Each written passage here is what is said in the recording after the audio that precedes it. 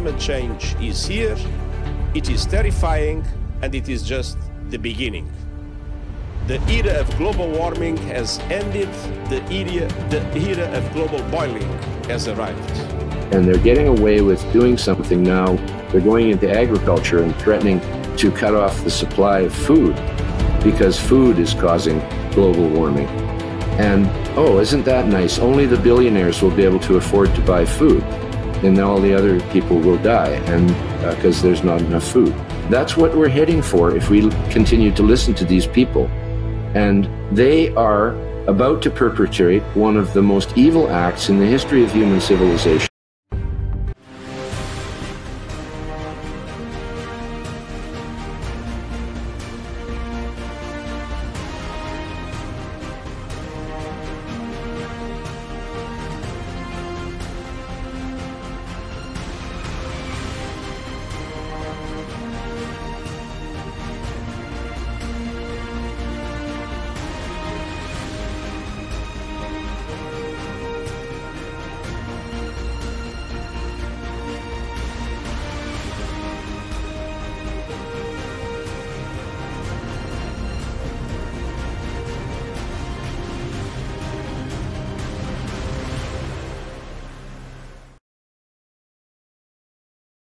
Welcome back to Resistance Chicks. We're your hosts, Leah and Michelle. It's Sunday, which means we're going to bring you this week's top world news.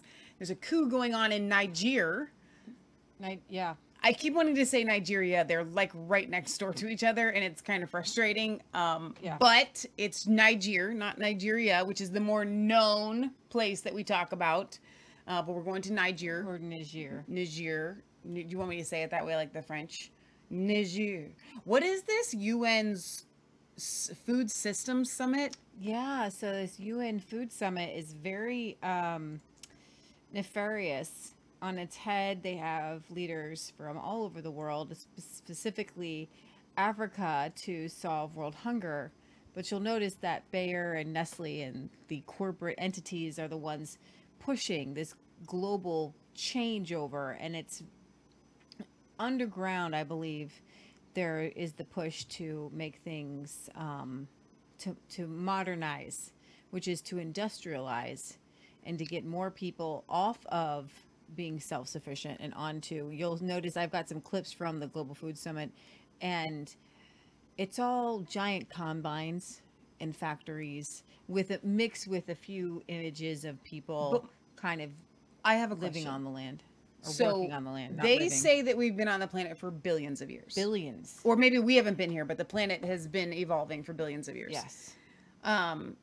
But for as long as humans have been here, Yeah. we say 6,000 years, Yeah. food has been produced in one way Pretty much. by an agrarian people, Agrarian people. which is all humans are, by the way, Yeah. agrarian people. Now, modern industrialization has allowed people to become some sort of metamorphosis, like a butterfly in Almost reverse, robotic, yeah. going back to almost like a slug type state Yeah. of nothingness, A slug type state. Yes. That's very where we interesting. get our food from someone else. Yes. But historically speaking, from all mankind, I was actually just listening to the Bible while I was getting ready today, and Genesis comes on. And you know that when Cain, what's wrong? I'm looking at how this giant braid of hair, and I'm thinking to myself, you lost your hair from COVID, but like you gained back like somebody else's hair. It's interesting. It is interesting though, because see how it's thicker up here? This is like my new COVID hair stops like right here. Yeah. So but all this the is my fact- old hair. Yeah, but if that's what you had for your old hair, that is more than 99% of the population of the world. It's like a horsetail. Okay, I'm getting to something. It's a lot of serious hair. here. Serious. It's a lot of hair. So after Cain kills Abel, Yeah. and essentially we see this curse, and we see all of the we know that Adam is cursed after he and Eve eat the apple. The land will be hard to Crunch. till and toil. Yeah. That it'll be Should have toilsome. went for the lollipop. But Cain is also told that he won't be able to work the land and be a Yeah. part of it. Yep. He essentially is saying, this is more than I can bear. yeah. So even the dude, the first murderer, understood that not being able to grow your own food is a curse. Yeah, and what's interesting is that there's an article here from Organic Consumers Association that says the corporate takeover of the global food system should not get UN approval. The UN Summit on Global Food Systems should be an opportunity to address structural inequalities and tackle hunger. It should be a chance to learn from small-scale producers whose sustainable food practices feed 70% of the world. And then this was article from last week, and it says next week's conference in Rome will be a festival of greenwashing, allowing big agriculture corporations to tighten their grip on our food systems. This will be the second Food Systems Summit, the UNFSS. The first in 2021 was supposed to address the lack of progress towards the UN's Sustainable Development Goals. We know a little bit about those. It was dubbed a People's Summit by the organizers, but caused an outcry among local producers when their calls to roll back the power of transnational corporations were cynically ignored. Corporations that dominate global food systems, such as Bayer and Nestle, used the summit to promote greenwashing initiatives rather than address pressing problems such as food speculation and the impact of COVID-19 on world hunger. And that is more of what we would see this week, but even more so to the point of John Kerry saying that carbon emissions, and I'm going to play a clip for you guys, and maybe you can find it. I do. You're going to find it. Find me my John Kerry clip, because we'll just jump right into the news today without any further ado, because I got a ton of things to share with you guys today, but we'll jump into this one real quick. John Kerry said that 33% of CO2 emissions are caused by growing food, which is agriculture. That's ridiculous. So he's like, if we're going to get to zero on that, then no more growing food. That's the answer. Forget getting rid of cars. Forget all of everything that they ever told us. From now on, in order to stop climate change, no more growing food. That's the essence of it. It is unpatriotic to grow your own food. It's unpatriotic to grow food. That's what Period. I just said. I got it. Okay, let's listen to him here. I don't want to listen to this old windbag. Agriculture contributes about 33% of all the emissions of the world, depending a little bit on how you count it, but it's anywhere from 26 to 33.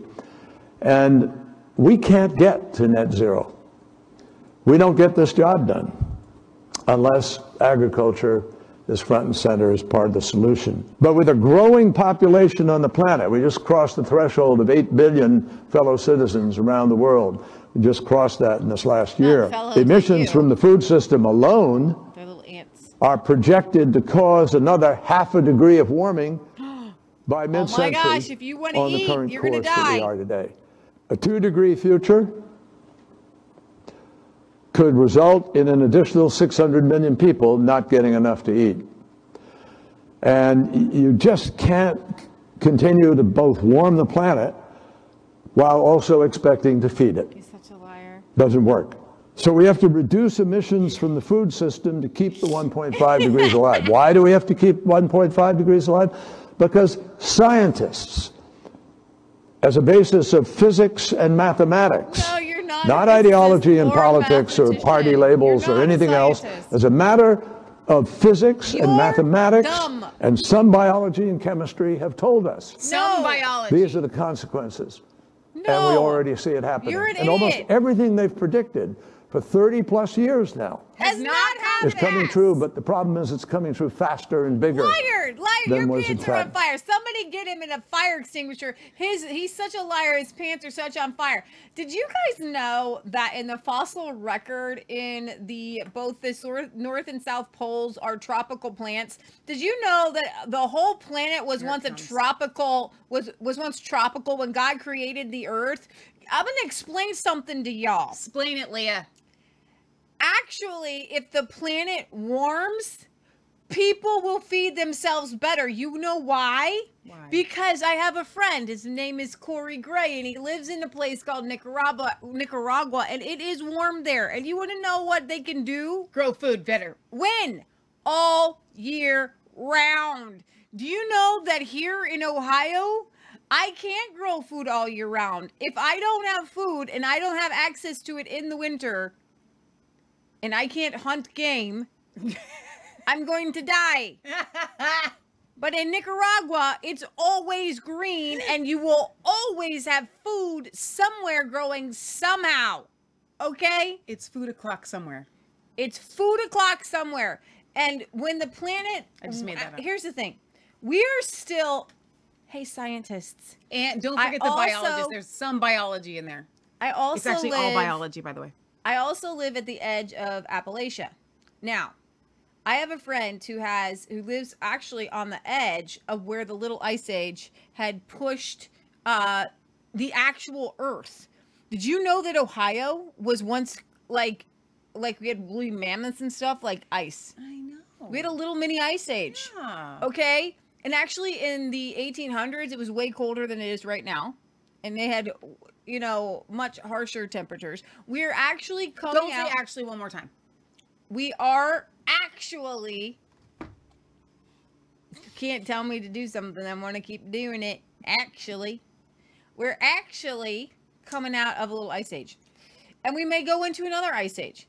All right? So we've got. The planet is constantly moving and changing temperatures. It just happens. And it's part of they're trying to stop evolution, Leah. I actually thought evolution. I actually thought we kind of moved away a little bit from the global warming. Nobody said global warming for a while because that has been debunked. Hey. Not only that, Alan makes a really good point over here on Facebook. Alan says global warming was the biggest hoax until COVID came along. So where we are at now is climate change, right? Yes. So now we're saying that the CO2 is causing climate change, and that could be harsher, colder temperatures or warmer temperatures. Anything from an earthquake to a fire is from climate what it change. is right now. It can only be the fault of human beings, because any temperature change prior to human beings was also the fault of future human beings.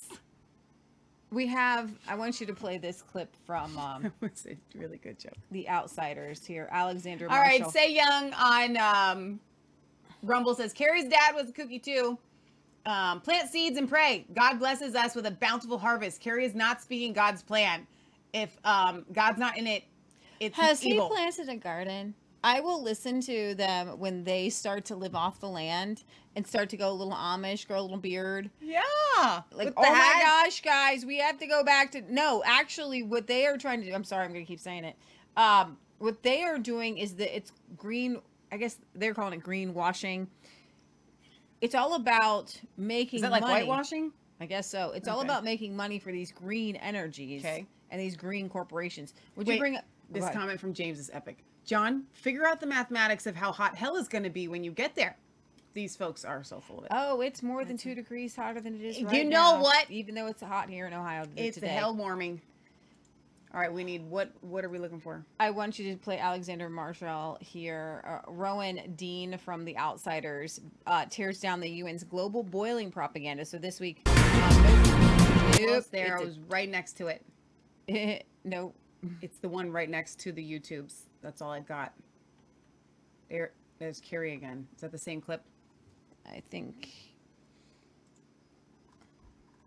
it's Leah's show. I just help facilitate it. That's so funny. Here we go. It? Yep. All right. So we have the UN's. What's this guy's name? Antonio Guterres said, "No, guys, we've gone past the point of global warming. We're coming in back the from era this.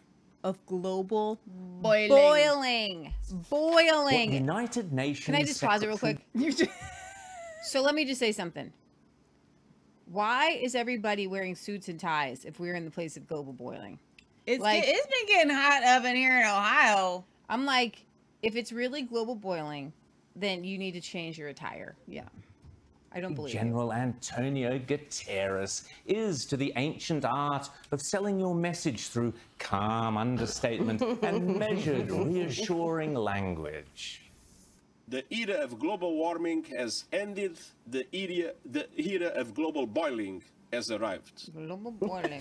Normally we save the hyperbole, the hyperbole, to the end of the show. But we've got a double entry today, and it's from the same bloke.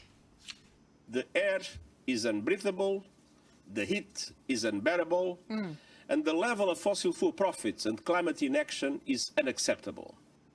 Make that a triple pike with a twist. Children swept away by monsoon rains, families running from the flames, workers collapsing in scorching heat. Workers collapsing, you can't have that. Now, to test Antonio's claims about global boiling, we'll just leave these glasses of water here on the desk and see how long they take to boil. Should only be a few minutes, certainly by the end of the show. Especially since they're in Australia. I mean, come on. Yeah, especially because they're in Australia. And so he's saying this from his UN, I'm sure, fossil-fueled, very, very air-conditioned building in Rome, Italy, which is, it's warm. Yeah. And so if they're wearing the suit and ties, we're going to talk about fires here in a minute. We're going to talk about Greece and their fires that have been actually, if you go to 1 second, Corey wants me to check our mic. He says it's a little low. okay. Keep talking while I All right, check the mic. so a police drone captured a suspected arsonist on Monday in Calabria, a region amid widespread wildfires in the country's biggest islands in Sicily and Sardinia. So if you wanted to say, you know, those Canadians, they're getting all that attention with those wildfires, I think we want some attention of our own. Right? Yeah. Well, man-made climate change. Majority of the Greek wildfires are the result of arson, the minister admits. hang on. Amidst apocalyptic themes news coverage about the wildfires in Europe from the mainstream media, Greece's climate change minister has admitted that majority of the fires that have ravaged his country are a result of arson. And there's a video I want you to play. You can see it near Like the right near this Breitbart? right. No, it's not in the Breitbart. It's right next to it. You can play the video while I read the article. Greek climate change minister Vasilis Kikalis, how would you say that? Kikalis has revealed that the majority of the 667 fires that have erupted. I'm glad they just did one more. We'd be in territory here of revelation. Have erupted across the country in recent weeks were ignited and were caused by human hands.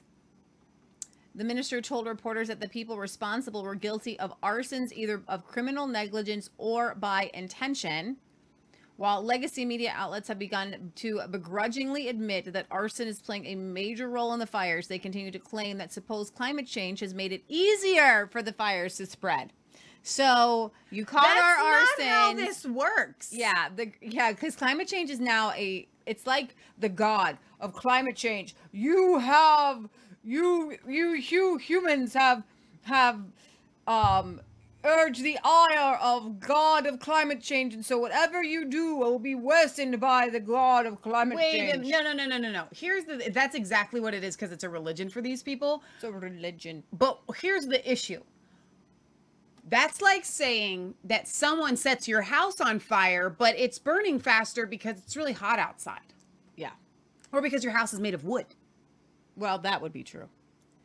If your house was made of cement, it would. But what are you supposed to do about it? I would say. What I'm saying is they're saying it's a negative. Example better. I'm saying they're saying it's a negative. Yeah. Like your houses are made of wood. And historically, they've been made of huts. There's nothing wrong. Yes, it's going to burn faster, whatever. But this is not something you can do anything about it. Like this is not. It's just life. All houses. Your house will burn down if it catches fire. Your forest will catch fire if it's forest.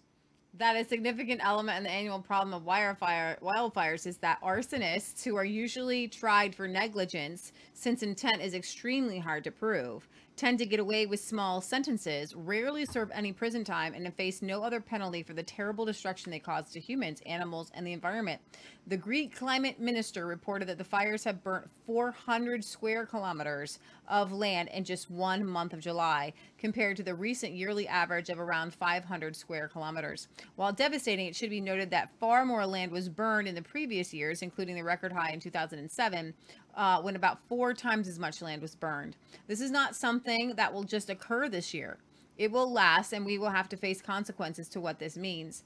Over 20,000 tourists and residents have been evacuated from their homes and hotels in recent days. It has been estimated that 40 people have died as a direct result of the fires in Greece, Italy, and Algeria in this season. Conditions improved Friday, with temperatures in the Mediterranean region dropping and wind slowing, allowing firefighters to better combat the fires that are still ablaze. Arson has not only been identified as the cause of fires in Greece, with police drone footage in southern Italian. But that would make these people murderers. Murdered. Oh, absolutely. 40 people have died. Yeah. And they're deliberately setting these fires. This is incredible. Corey says, build your houses with cement like we do here. Lorraine says, fire burns. That's it. Exactly. Corey says, it's hot every summer. Come to the equator with me and see how we do it. Mm. Yeah, definitely. You see, yeah. Oh, so. Wicked Psych says, experienced veteran forest firefighters volunteered to help put out the fires in Canada at the beginning. Canada declined. The news was acting like it's never been hot before, and that we're all doomed. Should give them all our money to fix it. Patriot Keller says it's wintertime in Australia, guys. Carolina says it's a cult. Floorman says, why is it that every emotional plea for creating a new utopia is attached to a new billion-dollar industry? That's a really good question. All right, so if you could bring up the video here with Lawrence Fox. I've got, is that his name? I was ready, probably. Yeah. Climate alarmists and arsonists are determined to make this the last affordable summer. It's gonna be. You may find it. Oh, there we go. It looked like you had a YouTube up. That was throwing me off. We'll get it together. Get our professional show together here, guys.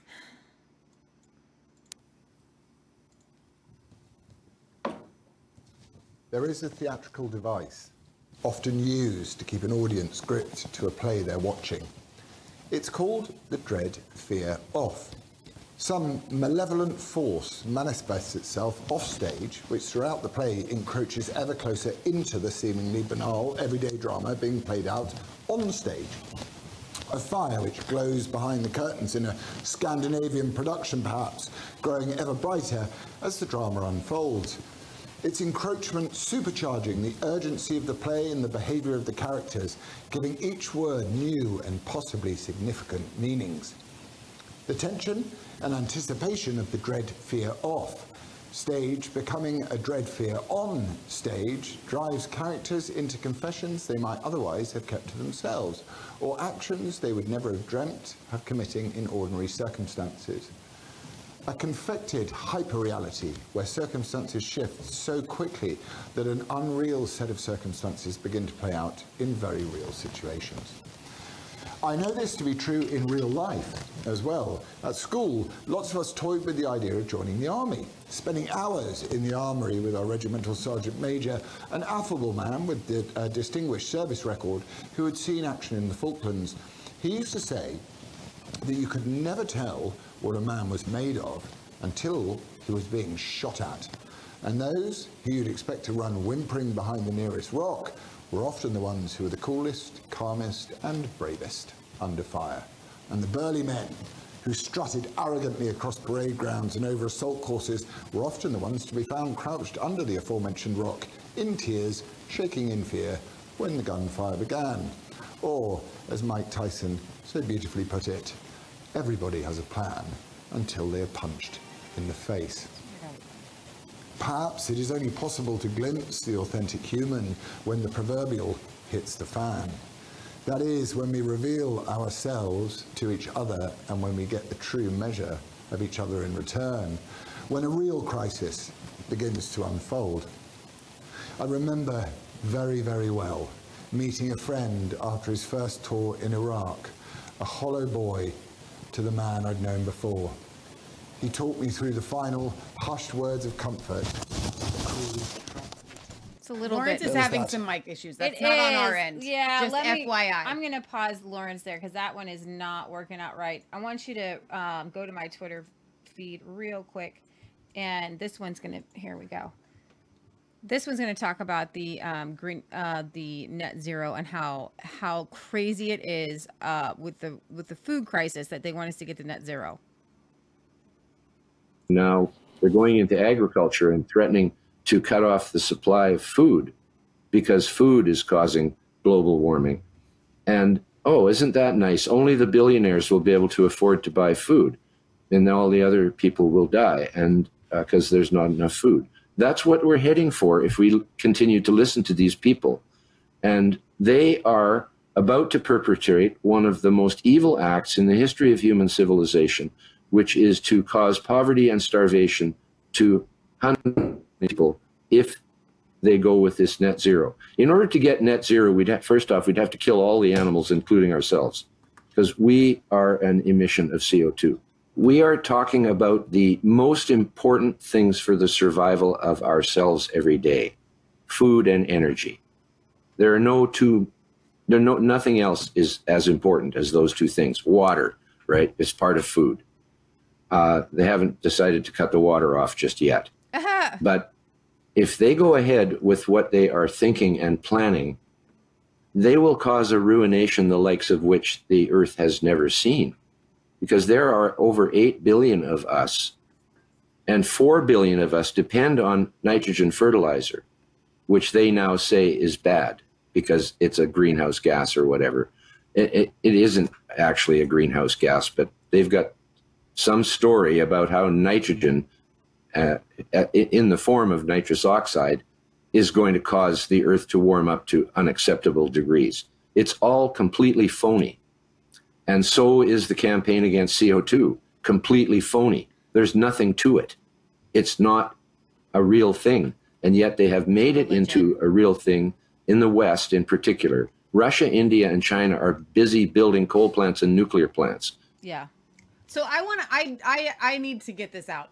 Okay. I'm sitting here and I'm listening to this. And guys, we've been talking about the absurdity of the climate change. We've been talking about the absurdity of all that's going on, whether it's abortion or the transgender issues and sex trafficking, all of it. But specifically when it comes to this global warming agenda, I'm going to be completely frank and honest with you. It wasn't until today that it all makes sense to me, the global warming part, right? Okay, we're supposed to be using their factory foods. You know, I get it. They want to kill us all. I get that. Which sounds so silly to say blasé, but it's true. They want population control. They want to make us sick. When we look at all of the evil that's going on in the world right now, like sex trafficking and harm, abortion where people are being harmed, we can see that very clearly, that the devil comes to steal, kill, and destroy. So we're like, okay, that's the devil. You look at global warming and it's kind of like, well, maybe we do want to preserve the planet and maybe it does help save people and yada, yada, yada. And so that's why a lot of people are drawn into this religion. And now we get to it. It's not enough that you get rid of the cows. It's not enough that you get rid of the pigs and the chickens and the goats and the sheep and all of the meat and you become a meatless society. No. I should have known. I should have known that they were not going to stop there. Now it's any food. Any food that doesn't come in a box, any food that is not grown in a lab, any food that they don't make as mush and feed to you in some sort of tube, slop, like in the Matrix, literally to keep your body walking forward. Anything outside of that, they want to ban. So it's this gradual digression of, oh, well, now you need to eat bugs. Well, you know what? At some point, even if you started eating the bugs, they're going to tell you, well, now you can't eat the bugs. No, because you can only eat the bugs grown in the lab. And if you try to sort of grow your own bugs outside, that would create exactly. If you started a bug farm to feed people, well, then now you're on the bad list. And why? This goes back to the garden. Mm-hmm. What did God create man to do? Mm-hmm. It hasn't been enough for Satan to pull mankind off of the farms and put them in the city, because you're still consuming, in part, farm food. So now we've got to take you to the next level of this insanity, which is to pull God's food from your body, right? Now they're going, it's a full court press. And why? And I've said this on the show so many times, and I'm going to read Patriot Gallery's comment to go along with this. And I need to find the scripture because it always escapes me when I go to say this. But there is a scripture in the Bible that talks about when you see the devil raging, it's because God is on the offense. I'm paraphrasing here. I am telling you, the kingdom of God is advancing at a level that never before seen. And so the devil is trying to, as best he can, the devil's been defeated, it's just evil, to come after all of God's creation because God is on an affront to, in our era, squash the devil in a way that has never been seen probably in 2,000 years. So Psalm 2, why do the heathen rage and the people imagine a vain thing? The kings of the earth set themselves up. The rulers take counsel together against the Lord and against his anointed. They say, let us break their bands asunder and let us cast away their cords from us. He that sits in the heavens shall laugh, and the Lord shall have them in confusion. That's not the scripture, but that's a really good one and I know, very this applicable one that I to brought right up. now. Yes. So my point in saying all of this is I'm actually really glad that this is happening because this has reached the point where people go, wait a minute, I went with you this far. And now I can see right through what you're doing. Oh my gosh, wait, look at this. This in the Living Bible. What fools the nations are to rage against the Lord. How strange that men should try to outwit God. That's good. For a summit conference of the nations has been called to plot against the Lord and his Messiah, Christ the King, saying, come, let us break his chains, they say, and free ourselves from this slavery to God. Whoa! But God in heaven merely laughs, and he is amused by all their puny plans. What? A summit conference of the nations has been called to plot against the Lord and his Messiah, Christ the King. Wow. Saying, hey, let's get out from under. God gave us, you know what this goes with? What you were just talking about. God put Adam and Eve in the garden. And he wants us to garden. Yes. We did a whole show on the benefits of growing food, to which you got some extra tomatoes and cucumbers from a neighbor, and you were telling them, because they just grow them, and he just likes to just grow them. There's only 2 of them. They grow more than they can eat. So and you're like, and she's like, he just grows it. And you told them what we talked about in our show with the guys on, there's literal serotonin and oxytocin and good, like when you harvest something, it makes you feel good. It's a drug, and it's a good drug because God put us, everybody's trying to seek a false high. Yes. All the drugs you want to take off. No, listen, I'm telling you, when I go outside in the summer and I bring things home, I'm like, look what I got. And it's a drug. And to it's the point where, and you can tell on me, I will tell on myself.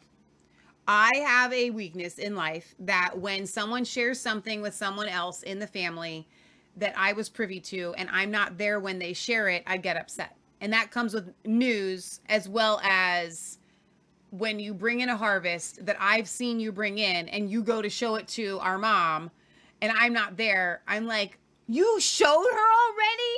That's how exciting it is. Yeah. Right? Jordan Peterson says, wake up and smell the coffee, people. The climate apocalypse mongers will take everything from you if you let them. Food, energy, and shelter. And they will use guilt to do so. There is simply no excuse for this. I want to read some comments over here. Corey Gray is offering now. If you guys aren't subscribed to both of it, he's got several channels on Rumble, but Kingdom Business Lifestyle will get you what you need. And he says, I will teach you all. Our houses down in Nicaragua are fireproof, tornado-proof, hurricane-proof, and many are earthquake-proof. It traps the cool. It protects against heat with tall ceilings. We are above 100 degrees almost every day, and we only use fans. Our bodies adjust. Wow. That's and awesome. Corey says, I am planting while I'm listening. That's Corey's so cool. out there doing the thing. He says the fertilizer thing is huge. People have no idea. So Lorraine says, not enough food. That's the most absurd statement ever. Seeds keep seeding and animals keep breeding. That's She true. says, well, I say no to all that hell because the devil is under my feet. We need to rise up and rule and reign with the power and authority given to us in Christ Jesus. She's a Revelation Red Pill gal, by the way. Patriot Gallery says, turn from Satan, saying, I rebuke you and your lies. Turn to God. I adore you, Father. Reveal to me wisdom and truth by your Holy Spirit. People, don't let them get under your skin. Food reset. Pay attention. Whilst you were preoccupied with fires, a covert meeting has been taking place in Italy, with most attendees not listed but represented by shady, quote, groups. The UN Food Summit's System Summit, stock-taking event to further advance industrial corporate-driven food systems, partnered with the World Economic Forum, has been deciding how you will all eat. Multi-stakeholder groups representing global agri-controllers include Coca-Cola. Here it comes.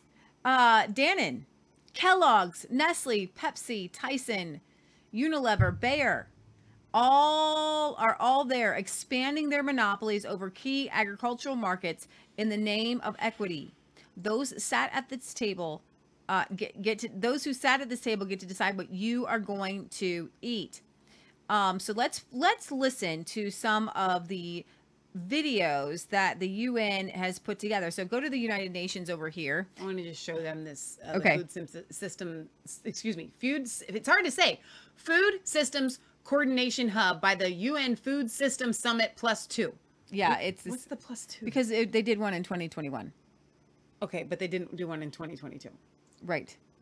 All right. So here's some of their ads. So this is the United Nations transforming food systems. I want you guys to watch this. It looks rather To innocuous. achieve the Sustainable Development Goals Just show that. and level music. no one behind, leave no one behind, excuse me. You don't need We the need music, to just turn the music transform our food systems. Yeah, just listen to us. Okay, so you see, pause. So we want you to watch. I want to break this down. So first, the picture is this beautiful valley. This is what no one gets to Probably live here. Holland, like- No one, you don't get to live Yeah. here, by the way. They don't want you to live there. Okay? Oh, they've got a person picking some stuff. But then wait, this looks industrial. What is that? That looks like Is that a fish industrial farm? farming versus regular farming, individual farmers. We need to transform. Look, we've our got food sheep here out on systems. grass. We've got a little lady making some food, but then we've got these giant windmills. We've got a lady. Oh, we've got some sheep, goat herders out in the middle of The the desert. We've We got some fishermen. fishing.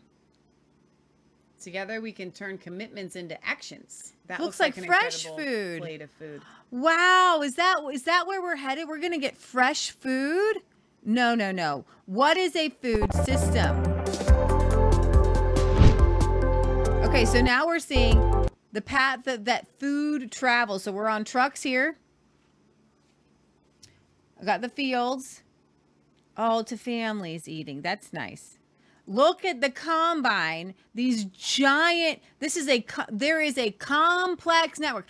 This is what we call psychological warfare, because we just saw one individual with a basket picking some food, right? Right. And then we saw a farmer doing some beans, and then we saw just one fisherman with his little, like, pulling up the net. But how is that complex? I know in biology there's complex organisms and there's simple amoebas. Okay? They're trying to present the simple amoeba as the front. Here, all the green, you live in Holland or live in it's all going to be beautiful green. When in reality, it's industrial. It's trucks, it's combines. It's complex. It goes to listen, they just showed us fresh food. But the people that showed up, Nestle doesn't do fresh food. Tyson doesn't do fresh food. They do chickens in a confined area. This is psychological warfare. Okay, there you go. That depends on structures such as roads. No, you don't get to show me the previous video with the little farmer with the thing on their back. Basket. With the basket on the back, and then show me this and say this is the same thing. Warehouses. Wait a minute. You just showed me fresh food. Ain't no cucumber sitting there in a warehouse. Moved by a skid steer. And a truck. And Okay, and processing plants. Now we've got eggs on a conveyor belt. This is hundreds of thousands of eggs. Where are those eggs coming from? Where are the chickens? They're not free ranging. They're not showing you where the chickens are sitting in solitary confinement. This is psychological warfare. It's actually not solitary confinement. It is solitary confinement, in my opinion. And the markets. Let me explain something to you. Those markets, that's fresh food. What we saw in the warehouse, that's not food. To ensure food ends up on the place. A lot of that looked like healthy, fresh food. No, that's an individual. And then farmer. we've got an individual farm. I'm going to explain something to you. A sandal wearing farmer. This is racist, by the way, for our viewers. Every time they show like farmers with a basket or the little families sitting, with no chairs in like a hut somewhere, all of the actual fresh food farmers that they have shown, most of them, I should say, have been like poor African nations. What is this? This is a really cool farm implement. I mean, it looks like it's not even done with screws and nails, but like tongue and groove. This is pretty cool. It looks like this is a handmade out of like a hand hewn farm implement. But let me explain something to you.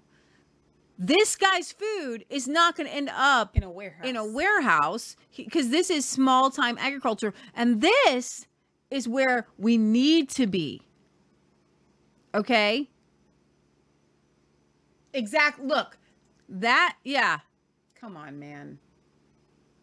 So these are the lies. These are the lies from the World UNWFP, the World Food Program with an E on the end. Oh my gosh. Let me read some more comments here. I need to get to Barry's stuff too. Barry, I've been seeing your comments. They do Frankenfood.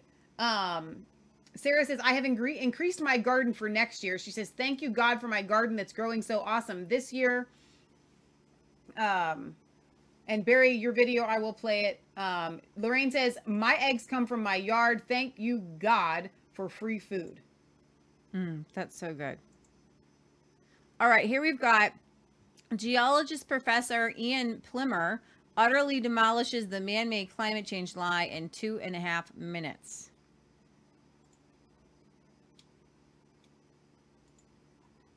I'm ready for this. We had in Senate estimates last year, Malcolm Roberts asked the CSIRO, can you please give me a few scientific papers that prove human emissions of carbon dioxide drive global warming? Now, I know Malcolm well, and he uses some of my questions that I feed him. And the CSIRO presented him with one scientific paper, and then it wasn't on the subject. So he asked them again, can you please show me that human emissions of carbon dioxide drive global warming? Now, it's a trick question. We'll come to that. They couldn't. This is a question that I've been asking scientists around the world for 25 years. I've asked journalists this question. I've asked politicians this question. It's no wonder I get cancelled, because no one can show from the scientific literature that human emissions of carbon dioxide drive global warming. Now, let's imagine that I'm wrong. And once I was wrong, but I was mistaken. But let's imagine I was wrong. And we say, okay, human emissions do drive global warming. Well, the total human emissions are 3% of the total emissions that we get on planet Earth. So if you can show that 3% of emissions drive global warming, you have to show that the 97% of natural emissions, which come from ocean degassing, don't drive global warming. That's never been shown. So we have built this whole empire based on something that cannot be shown. And in fact, you can show the opposite. At some point, in order to survive, we're going to have to obliterate the Earth and everyone on it in order to survive. So 97% of carbon dioxide is from off-gassing from the ocean? I don't know how you control that. It's the end. It's the end of the world as we know it. The whole move with human-induced global warming has got nothing to do with the environment. It's got everything to do with deconstruction of the way we think at our society as a mechanism of unelected people gaining power. And I'm sick of it. And that's why I wrote this book, Green Murder. It's a full frontal attack on those who are leading the charge. It's kind of yellow. It's kind of yellowy white. Oh my gosh. That was really good. So let me go over here to this video that Barry sent about farming in the UK. Somewhere in the Black Mountains of Wales, daffodils an unlikely fed to crop cows is to being reduce methane. cultivated. Daffodils, which are grown at higher altitudes, hold a special power. They produce a crucial medical compound, a key component in pills to combat Alzheimer's. Recent studies reveal another potentially astonishing benefit. Early evidence shows high-altitude daffodils produce extract, which when fed to cows has the unique ability to reduce methane emissions. The challenge, to get flower crops to grow consistently on mountain tops. We found when we tried to grow daffodils here that all the traditional practices from the daffodil industry from decades didn't work and didn't apply. In the end, we had to throw out the rule book and completely reinvent the whole process from start to finish. The daffodil is synonymous with Wales. It's the national flower of the country. But the last place you'd expect it to be grown here is the Black Mountains. The reason it is, although it's challenging, is because these conditions are the perfect conditions to produce the crucial compound when it comes to reducing methane. It became apparent very quickly that daffodils are packed full of very powerful bioactive compounds. Cows and other farm animals contribute approximately 14% of human-induced climate emissions. Scientists are hopeful that as well as reducing emissions, daffodil extract can make animal digestive systems more efficient. What we also are expecting to see is an improvement in protein utilisation, which means that we can start looking at animal diets and perhaps reducing some of the protein they're getting in because they're going to get more out of what's being fed. So that's a really promising benefit from this additive. The UK government is now backing a 4-year trial, which, if successful, could have profound implications. It's quite an unreal situation. In front of us now, the potential it could make to change the world on a number of levels. It's incredibly exciting and very scary. Okay, so I can appreciate this from a nutrition standpoint, it being good for the cows. They're able to absorb more protein, less methane, I guess, kind of means that they've got better digestion. I can appreciate that. But the fact that these farmers are being forced and cajoled into trying to do something to reduce global warming when cows literally have nothing to do with it whatsoever. This is retarded. So Barry, I'm glad that you sent the video, and like I said, I can appreciate it from a nutrition standpoint, but this whole idea that farmers should do anything to get their cows to have less methane is like literal insanity.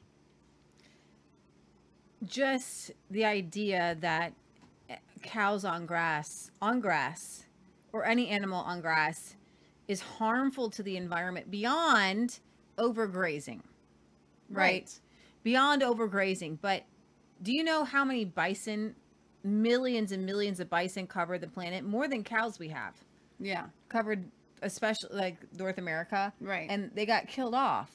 At one point that you could, I think it was like 3 There miles were- worth. Like yeah, it three, was- I remember one person said it was 3 days worth that you would just see them moving for like 3 days in the Now there's giant none. herds.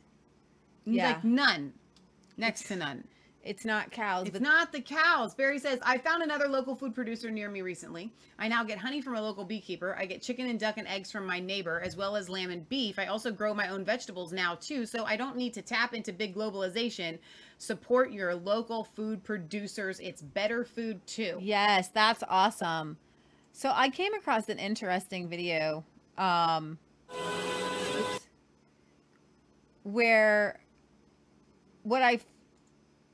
how Australian farmers deal. Wait, no, that's not. That's gotta be it. Nope, that's not what I Nope. Okay, so how do Australian farmers control millions of invasive animals? So this particular, and play it with the volume down for a minute, at like, let's see, when you start to see the goats and the camels, like in 2 minutes in, just start to play it, and I'm going to give you a little background. Okay, so, and turn off the, in states such as Victoria, turn off the New South subtitles, just Wales, mute it, and Western so that I'm going to Australia. do my own little thing. All right, so goats and camels and some other invasive animals were brought into Australia. Camels were actually brought into Australia to be used for pack animals. And then when cars came in, it was like only 21,000 camels, and then they went kind of wild. Well, these goats, and go ahead and I will play this now. These goats are wandering all over Australia right now. It is estimated that wild goats cost Australia's agriculture around $25 million each year, not counting their impact on the environment or degradation of grasslands. In addition, wild goats are also considered to be the main cause of foot and mouth disease in cattle herds in Australia. Today, the commercial Australia often use motorbikes, horses, and helicopters these farmers to muster hundreds of wild goats before selling them to goat meat processing plants. The cattle farmers will wrangle up these goats. On average, each male wild goat in Australia typically weighs about 132 pounds, and an adult female goat weighs about 97 pounds. The average price farmers get for selling a wild goat is about $13.70. Wow.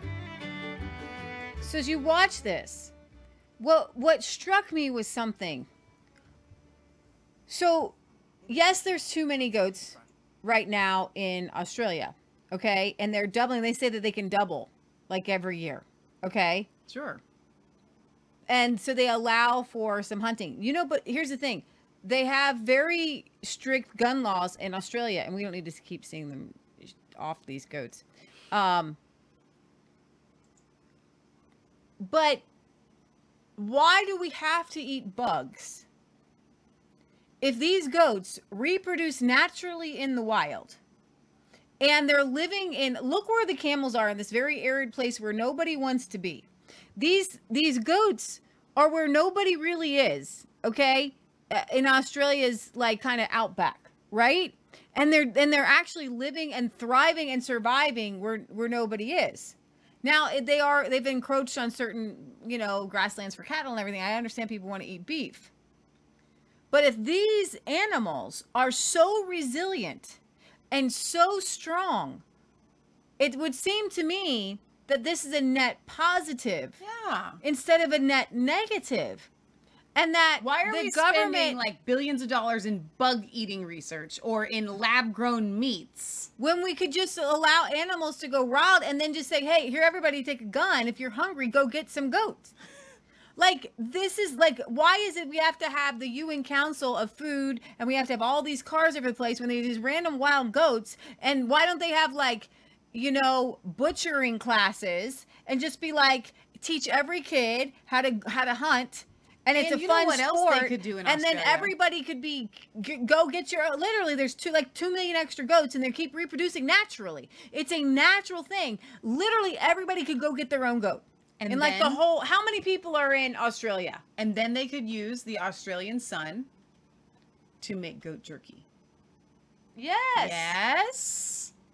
The population of Australia is 25 million people. Okay? So 10% of the population each gets a free wild goat. Love it. I think this is fantastic. No, wait, no, I'm not done. I want to talk about the camels. Because I thought you can actually eat camels too, by the way. Of the remote and inhospitable parts of Australia has increased very rapidly.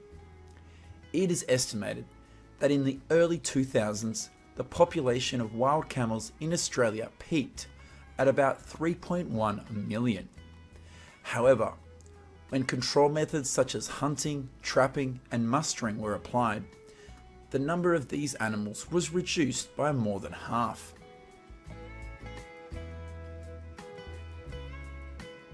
In Australia, wild camels have caused particular problems for people living in the areas where they are most common. They can destroy fences and quickly completely destroy an area of vegetation by trampling and grazing. By helicopter. So they're hunting them by mustering wild camels helicopter. And then butchering This them. is so strange to me. Okay, so you can bring it small. All right, so because people are more used to cattle, right? Then they want the cattle. But if you go to exotic meat market, camel garlic sausage is $15 a pound. $15 for camel sausage. Why are we having a global food summit when these camels are reproducing so well in Australia that instead of getting kids to feel like it's weird to eat bugs, why not serve them camel burgers? I love it. It's a little bit weird, but they are so resilient out there. Sure. And men love to hunt. Yes. So why not give everybody a pass to go take your son, go get yourself some camel, make some camel burger, and then, well, I guess you'd have to make them domestic to get the milk, but camel milk is like huge, like it's actually very a real thing. expensive. That's a real thing. And then transportation. Why aren't we using the camels for transportation? You know, wait, would you go get the boomerang? Yeah. Okay, so we had a friend. She has since passed away. Many of you know that Michelle and I took care of our grandma, and we still take care of our uncle. Uncle is with us, and he helps take care of us too. And as on the side, my grandma's friends would say, could you send the girls over, this was a while ago, to come and help clean my house, because we would, take care of my grandma. So we made a lot of wonderful friends with very, very old people. And these older people have wonderful, beautiful stories. And we had a friend, and maybe you guys have heard the story. If you've been in Resistance for a while, then you've heard the story about Edna. Now, we would go to Edna's house, and we would clean her windows and clean her house, and she would tell us stories about how she grew up on the Australian outback. She moved to Australia when she was 5 with her mother and her stepfather, who legit real Australian boomerang. This was Edna's. Edna, this is so cool. This is a treasure of ours. And we got this when Edna passed away. Edna's stepdad got land from the war, and he got a sheep station. Mm-hmm. And they lived a 3 days camel ride. Right. They used camels. The 3 days camel ride into town. And they would camp like in the movies, like in that movie with Nicole Kidman. They would camp on the way into town. She lived out there, and she would talk to the parrots, and they had an ostrich. Yeah. And she would say the ostrich egg would be like 10 eggs, and then her mom would make a big cake with it when they would get an ostrich egg. But this is Edna. I wanted you guys to see her face. There you go. There's Edna. Yeah, very sweet. I'll make her big. She was very sweet. Yes, that's Edna. So I'm just having memories come back. We don't think right as human beings. Why are we killing these animals that we could domesticate and make for transportation? Why don't we use the camels for transportation? Leah, because I don't want to hear your becauses. All right? Why aren't we eating them? Why aren't you eating them? You're wasting all this. I bet they have a ton of factory farmed meat, pigs and chickens. When these wild camels are probably really healthy for you. So I think Carolina says camel milk is supposed to be healthy. Patriot Gallery says camels can easily live in any area west of the Mississippi. She says, in my video, I told America to go get all of this wildlife in Australia. I told him, and I get that. Like, why not? It's there. Wicked Psych says small, sustainable local farms are the answer. Floorman says DEI, diversity, equity, inclusion, and sustainable development garbage is not a social movement. It's a hostile corporate takeover. Wicked Sykes says if you grow your own cucumbers and tomatoes, you will never buy one from the grocery store again. You will realize that the grocery store veggies don't even have any taste. Rip Baza says, Michelle, if cows and animals can eat grass, I agree with you. But at the moment, UK cattle are feeding on artificial food. Okay, that makes sense. From big food producers. The problem with eating camels is it gives you the hump. Haha. I get it. So yesterday I was just sitting on my deck and I played what YouTube does this thing to where if you watch one video, then another one comes up and so another one. I want to play for you guys a few videos that I watched I would say, dear Food Summit, this is what we need more of. So he's even wearing some sort of cool hat. Do not tell me that these cows are a problem. They collect the cream from the evening milk. That's a genius way to collect cream from milk, by the way, Leah. Well, that's when you got a lot. Okay. I'm just saying they're not being very specific about it. So look at this boom they've got. It's a special boom. It's a cauldron. It's hung on a special wooden device called a bullfrog. Gets put over the fire. A fire in the ground, by the way, in a building. The evening milk is added to the morning milk. Huh? So 1 day's worth of milk. So they've got this Look fire. At this fire. With just big rocks around it. Stones. In their like smokehouse or whatever. It's like a smoke. You can just hang your bacon up in there and you just.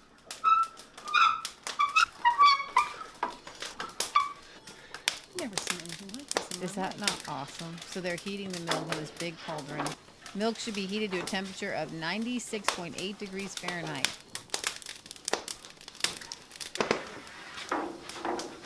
Okay, so what are they making out of it? They're making cheese. Oh, nice. That's a lot. After milking the cows go out to graze again. Look at this. This is what we call living, and I love that hat. Look at the hat with the feather. We're gonna skip a little bit more so you can see the cheese. Cheesemaker's pouring rennet in to that solidifies the. It's an enzyme. And then they add it to the milk and they wait an hour. So now it's off the fire. Yeah. Mm-hmm. This is living. This is Carpathian cheese. Yes. Get out! It looks like bread. This cheese is constantly smoked under the roof, so No, it's it's literally not, getting smoked as they're making it. Because they had the And the fire. cheese was smoked for 2 weeks. Get out of town! The one block weighs about 22 to 26 pounds. I've never seen anything like this in my life. It's probably so good. Every day the cheese is moved to a different place. No! What are we doing with our lives if we are not making big hunks of cheese? What is even the world about? Young cheese hung in a bag for 24 hours, and then it's a cheese house. Yeah. I'll make it go not too fast. Actually, I kind of like it slow. It's like soothing to watch. This is a day-old cheese. And it's just gonna fall. It'll stand for So Leah makes our cheese. Not make all some of it, cheese. but you make some of our cheese. So we're used to this process at our house, but nothing like this. Whoa! Oh, there it goes. There it It's goes. really fun to do that. Oh no, you didn't. It is so fun to break up. So this big giant cauldron of how many gallons do you think that is? I don't 50 know. 50 gallons? It feels like it's more, but No, it it's can't probably be more. it's like a 50 gallon. Yeah, I would think so. barrel. Yeah. Maybe not. And then quite it's that. chopped up into small pieces. And then it makes one large hunk that ends up weighing 25 pounds. I guess so. It's phenomenal. The cheese falls to the bottom.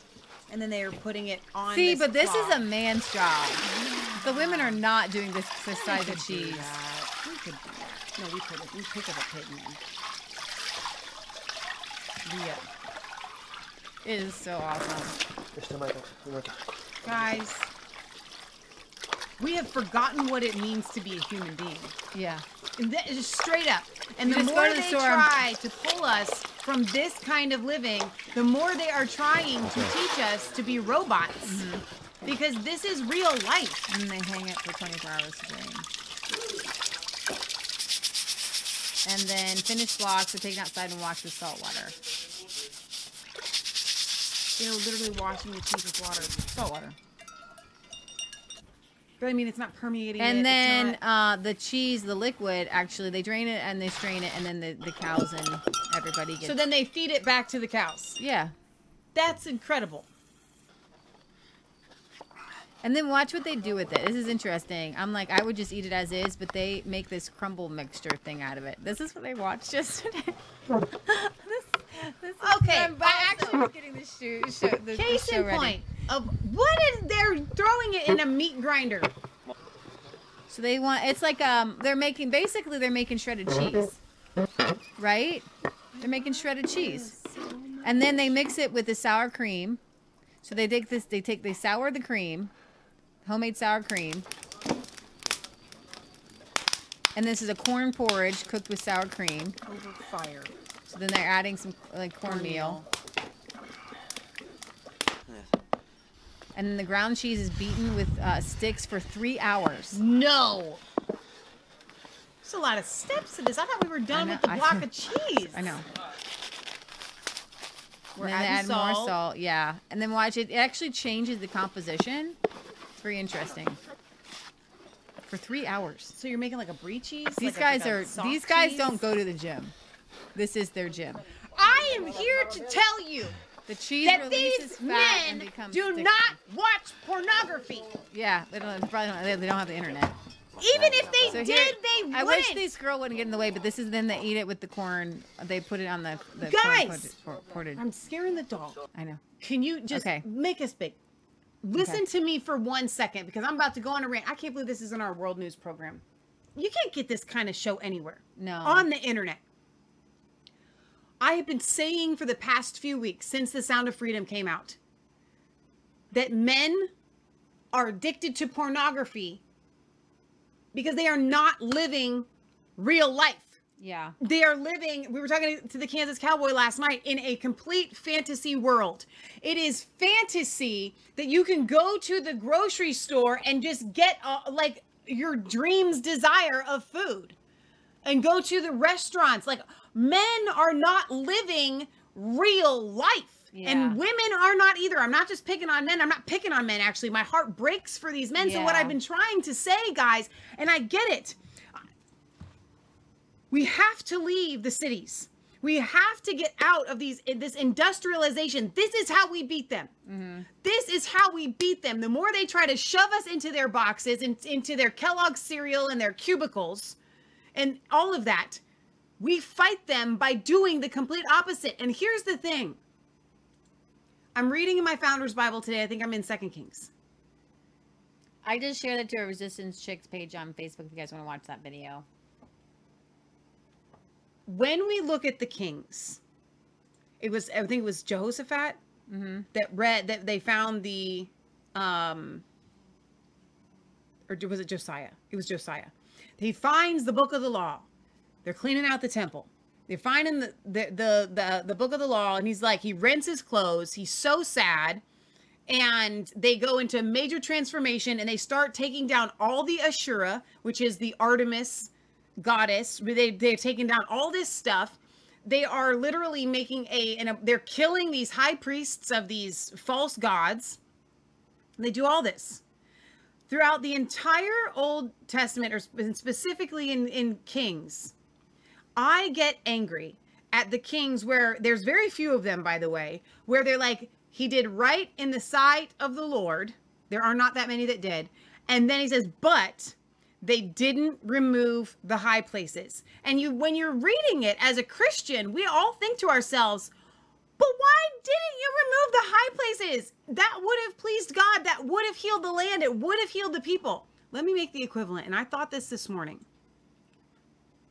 What if, and it's not what if, this is true. The high places were as commonplace as the internet and your smartphone and your city living. Mm-hmm. And we've been talking about this all week long. And you know what? It's actually in 2 Peter about the Balaam. Yeah. He says that, Paul says it again. Or Peter says it this time. Mm-hmm. We've been talking about this all week. We've got these churches that are lukewarm. Mm-hmm. Telling everybody that they can go along with the world and still be Christians. Yeah. It's the same exact thing. So let me ask you guys this. What if to heal the land, the equivalent of removing the high places was actually getting out of the cities, getting a different job? This is big deal, hard stuff to do. Start growing food, be a man, raise cows, get horses, butcher your own animals. Yeah. Oh, Michelle, you don't understand. I can't just leave my job. I can't just buy land. Okay, for everybody that's poor, I get it. But for every man out there, Barry did it in the UK. He left. He went to Wales. He's bought a farm. He's doing the thing. All from, not from watching our show, but all while watching our show. Since he's been a viewer of Resistance Chicks, he has made this change. Mm-hmm. You can do this. And so all I'm saying is, before you go reading the Old Testament, judging the kings that did right in the sight of the Lord, but didn't pull down the high places, maybe we could all start making actual changes in our lives that are the equivalent of pulling down the high places, but they seem too commonplace and too simple. Like, oh, well, it's all just fine. We're okay. How are we going to cure sex trafficking? How are we going to stop all this nonsense? How are we going to help men come off of pornography? By letting them and encouraging them to live real manly lives that includes doing things and growing your own food, raising animals, and making cheese. So would you bring this up for people? This is a great recipe because because we raise pigs. This is a recipe that we can use with our pork fat. So it's their national cuisine. It's called Hutzel Banish. And you need some pork fat, some good old fashioned lardo, basically, and some cornmeal. Yeah, or you could use bacon. Yeah, but you can. But if you really want to make it authentic, you know, that's how you would make it. High fat sour cream, which is what you need to get some raw milk from a raw milk farmer and make your own sour cream, or you can actually in the Mexican section sometimes get it. And they use heavy cream. So they mix together milk and sour cream and heavy cream, and they cook it and they boil it together with the cornmeal, and then they fry up the this is what we have. We have tons of this in our so it's not freezer. It's from the belly and sometimes the sides, and it's fat that is processed the exact same way as bacon is made. It is smoked. It is all done the exact same way. It just doesn't have that marbled meat in it. Right. So you would that's why I said you could cook use those bacon. up, those cracklins. Then you mushrooms and onions. Then you put it on with your homemade cheese. Now, a quick and easy way to make cheese at home. You guys, if you've never made cheese, this should work for you if you buy it, and you can get off that if you want. If you I add a quarter cup to about a half a cup of white vinegar to simmering milk, and it will separate, and you'll get what's called farmer's cheese or old-fashioned cottage cheese. And I make that a lot to me it's like, you know what it reminds me of? Ricotta. Like what you would buy when you want to make a lasagna. Mm-hmm. That ricotta, that's what your cheese reminds me of. It's really simple way to make cheese. You don't have to go through these processes. All right. Well, that was a really good commercial there of our world news program. I really, really enjoyed that, actually. Let me go over here and see some comments. I know Barry's got some. I love smoked cheddar. It's gorgeous. So they're smoking the cheese, right? That's what we were looking at earlier. So, all right, Leah, what else is next? Yeah, so let's go to grain offer not enough. Putin signals to Africa that Wagner and Russia are still accessible. So Putin is making moves on Russia, and he has some alliances with some African nations. And these African nations are kind of... many people are being discouraged to come to Russia by those who want to dominate the world, those who think only their way is the way, the USA. You want me to play this right here? Yeah, I thought you were. That timestamp? No, go to the beginning. Holy? Yeah. Okay. I'm gonna read this up. Scroll down, yeah. You can just go fast. You go ahead. So Africa's peace plan to be reviewed by Moscow. Prigozhin's presence hints at Russia's real message to Africa. Putin assures African leaders of Russian muscle here. The chair of the African Union has said that Putin's offer to provide free grain to Africa was not enough. Now, what happened this week was Seymour Hersh came out with an article that said the U.S. is responsible for both Crimean bridge attacks. And as a result, the legendary national security journalist Seymour Hersh has published a report this week alleging, hold on, we're going to get back to it. U.S. intelligence helped the Ukrainians blow up the Kerch Bridge, also the Crimean Bridge, which happened earlier this month, and corresponded to President Putin refusing to renew the Black Sea Grain Initiative deal. What's more is that Hersh's sources described that the U.S. assisted in the initial larger Kerch Bridge explosion, which has initially temporarily disabled it in October of 2022. She says the Biden administration's role in both attacks was vital. So as a result of the second attack, Putin has stopped the grain deal from this grain deal that would allow the Ukraine from exporting grain. We'll get to the numbers here on how much Ukraine actually exports. Let's see here. Putin responded to the second attack on the bridge by ending an agreement that enabled Ukrainian wheat and other vital food crops stymied by the ongoing war to be shipped from blocked ports to the Black Sea. Before the war, Ukraine exported more grain than the entire European Union and nearly half of the world's sunflower seeds. And Russia began steadily intensifying missile and rocket attacks in Odessa. Now, as a result, Africa is hurting for the grain. Now, Putin has said that Russia has enough to meet that demand. I don't know, but the Africans are saying that's not enough. Go ahead. During his closing remarks at Africa-Russian Summit in St. Petersburg, Azali Asmouni, Leah's got us on fast forward, so you got to read fast. Be able to read it that fast. Stressed that a ceasefire in Ukraine was needed. President Putin says he was ready to help us with the grain supplies. It is important, but maybe not enough.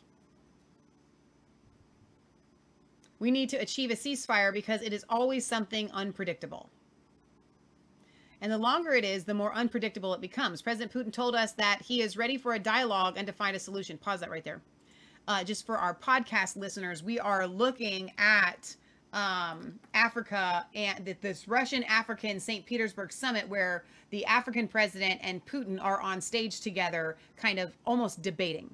I'm not sure which African president this one is. I know I'm going to get an article of which African nations are siding with or working with Putin.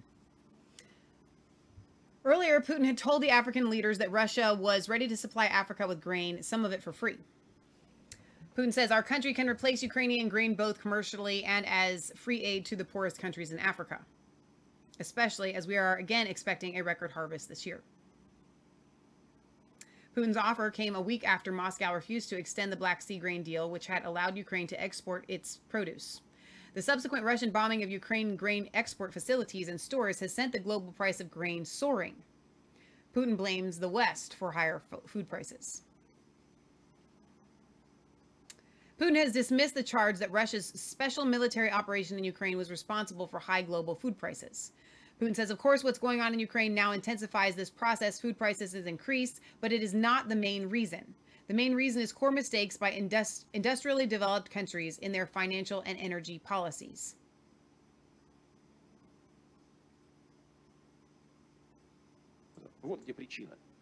That's the reason why food prices went up in the end. Putin asserted at the Russia-African summit that the U.S. and the EU had printed money to buy food during the COVID-19 pandemic, causing prices to skyrocket. And that is absolutely true. We printed all kinds of money, and now prices are going through the roof. Although Africans have been hit by rising food prices, ground realities mean many African nations are dependent on military and financial help from Russia. Which African nations are on Putin's side? At the Russia-Africa Summit, the leaders of Central Africa Republic, Mali, and Burkina... I'm going to go back here. Faso thanked Russia for its military support and promises of grain supply.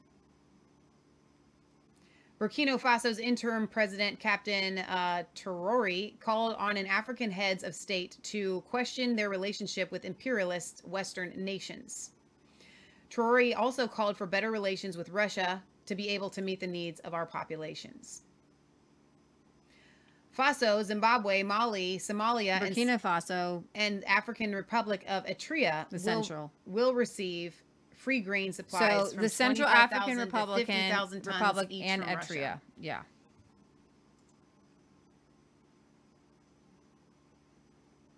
Notably, Kenya is missing from the list after it called Russia's withdrawal from the Black Sea grain deal a stab in the back. The CAR president has thanked Putin for Russia's help in avoiding a new civil war in Central African Republic. Tangible proof of sincere friendship between our two countries and our two peoples made it possible not only to save democracy by organizing presidential and legislative elections within the constitutional deadline, but also and above all to avoid a new civil war with incalculable consequences. Recent reports say CAR is considering allowing a Russian military base on its territory that could host up to, would that say 10,000? Yeah. The Mali president praised Putin and saluted the reliability of a military relationship with Russia in his country's fight against terrorism. The Mali president says, therefore, Mr. President, I would like to renew my profound gratitude to you for the support of your government.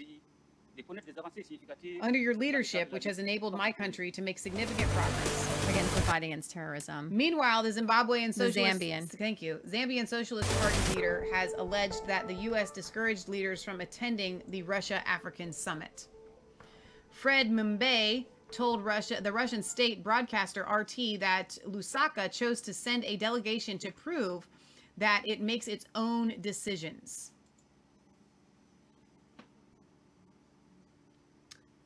Many people are being discouraged to come to Russia by those who want to dominate the world and those who think only their way is the way, the USA.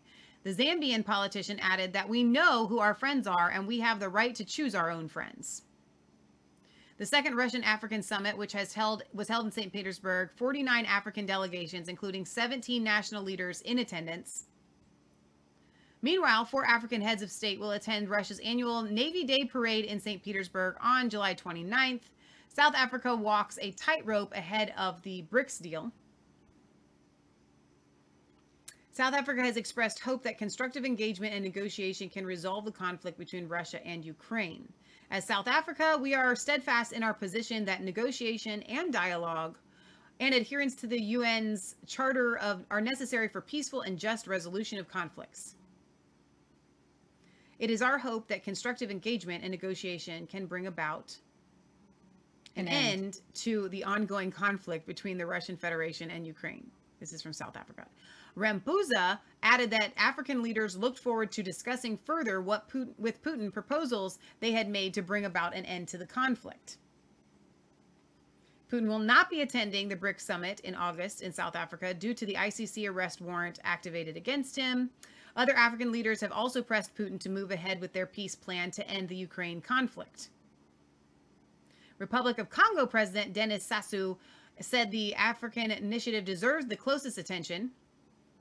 The Senegalese president, Macky Sall, has sought a de-escalation to help create calm. So you can pause that. This is a very interesting world that we live in right now. Obviously, there are socialist and communist leading countries that are sympathetic to Putin. There's no black and white in this situation, so I'm not going to give you a black and white scenario. Putin is working closely with the communist CCP party. Putin is working with anybody who will work with him, and right now those are socialist and communist leading countries. South Africa is a communist socialist leading country. Okay? This push of the West to push Putin away is more about the Italian mobs or the cartels fighting over territory. Okay? because on the one hand, the U.S. is aligning with the CCP. On another hand, that there's kind of a headbutting there, because there are different people with different power-hungry initiatives. And we're going to talk a little bit more about Russia in a minute, and we're going to talk. That story ties in with what's happening in Niger. Okay. But first, before we go on to Niger, because in Niger, they're actually holding up Russian flags. Nice. Yeah, I saw that in your description. Very interesting. And they're burning French flags. At the same time, there's a coup. This is a coup. There's a coup happening in Niger. Is it a CIA-backed coup? Yeah. So they're... But oftentimes, why are they waving the Russian flag? Oftentimes, I like to jump in and just say, "Hey, I got an angle." No angle. I got some angles, but this is not a world of good guys and bad guys. It's bad guys and less bad guys. Ha! And then there's bad guys who act worse than the other bad guys. Okay? And then there's some bad guys that act like a good guy every once in a while. All right? So here's some bad guys that's not ever acting like a good guy. And that's the United States right now. A source cited said, this is the Seymour Hersh article, to be a U.S. intelligence official who's speaking out anonymously from the point of view of those in the American intelligence community that do not feel like they are being heard by Biden. Biden is hearing no one, but our national strategy is that Zelensky can do whatever he wants to. There's no adult supervision, the official complained. A section proving to be among the more blunt and controversial assessments from Hersh's report is as follows. At this point, with the Ukraine counteroffensive against Russia thwarted, the official said, Zelensky has no plan except to hang on. It's as if he's an orphan, a poor waif in his underwear. And we have no real idea of what Zelensky and his crowd are thinking. Ukraine is the most corrupt and dumbest government in this world outside of Nigeria, and Biden's support of Zelensky can only come from Zelensky's knowledge of Biden and not just because he was taking care of Biden's son. There are some in the American intelligence community, the official said, who worry about Putin's response to the recent Ukrainian drone attacks in central Moscow. Will Kiev be next? Over the course of the two attacks, there were multiple casualties and fatalities. Did you know that in the bridge attack, there were parents driving in a car with their 14-year-old daughter. The parents died, and the 14-year-old is injured. But the United States would just say, well, that's a casualty of war. Let's take a look at the recent events in the Ukraine war from the point of view of those in the American intelligence community. On July 17th, Ukraine attacked for a second time one of Russian President Vladimir Putin's proudest achievements, the 11.2-mile Kerch Bridge linking Crimea to Russia. $3.7 billion bridge with separate spans. It has an auto span and it has a train traffic span. The auto span was completed in May of 2018. 5 months later, you had the trucks being able to drive on it, and then Putin was the first car to make the crossing. Vladimir Zelensky says that bridge should not even be there, and is a legitimate target and should be blown up. And it was in last October there was a truck bomb. And remember, but that was repaired within 7 months. The most recent attack by a pair of submersible drones killed a couple who were driving across when the explosion occurred and injured their child. Damage to one of the auto spans was severe. The Biden admin's role in both attacks was vital. Of course, it was our technology, one American official told me, says Hersh. The drone was remotely guided and half submerged like a torpedo. I asked if there was any thought before the bridge attack about the possibility of retaliation. What will Putin do? We don't think that far, the official said. Our national strategy is that Zelensky can do whatever he wants. There's no adult supervision. Putin responded to the second attack on the bridge by ending what we just talked about, an agreement that enabled Ukrainian wheat and other vital food crops stymied by the ongoing war to be shipped from bloc ports on the Black Sea. And Russia began steadily intensifying missile and rocket attacks on Odessa, whose initial target list has expanded from port areas to inner city sites. The official said there was a lot more than grain and sunflower seeds flowing into Europe from Odessa. Odessa's exports included illegal stuff like drugs and the oil that Ukraine was getting from Russia. At this point, with the Ukraine counteroffensive against Russia thwarted, the official said, Zelensky has no plan except to hang on. And then this is the quote. It's like he's an orphan in his underwear. Oh my. So I actually have this, let's see. Is that the one I want? Did that just play on its own? So could you play this? This is a the U.S. government visual to the one to the right, actually. Zelensky can do whatever he wants. So this is a visual of the bridge, so you guys can see it. And just I'm gonna just make this faster.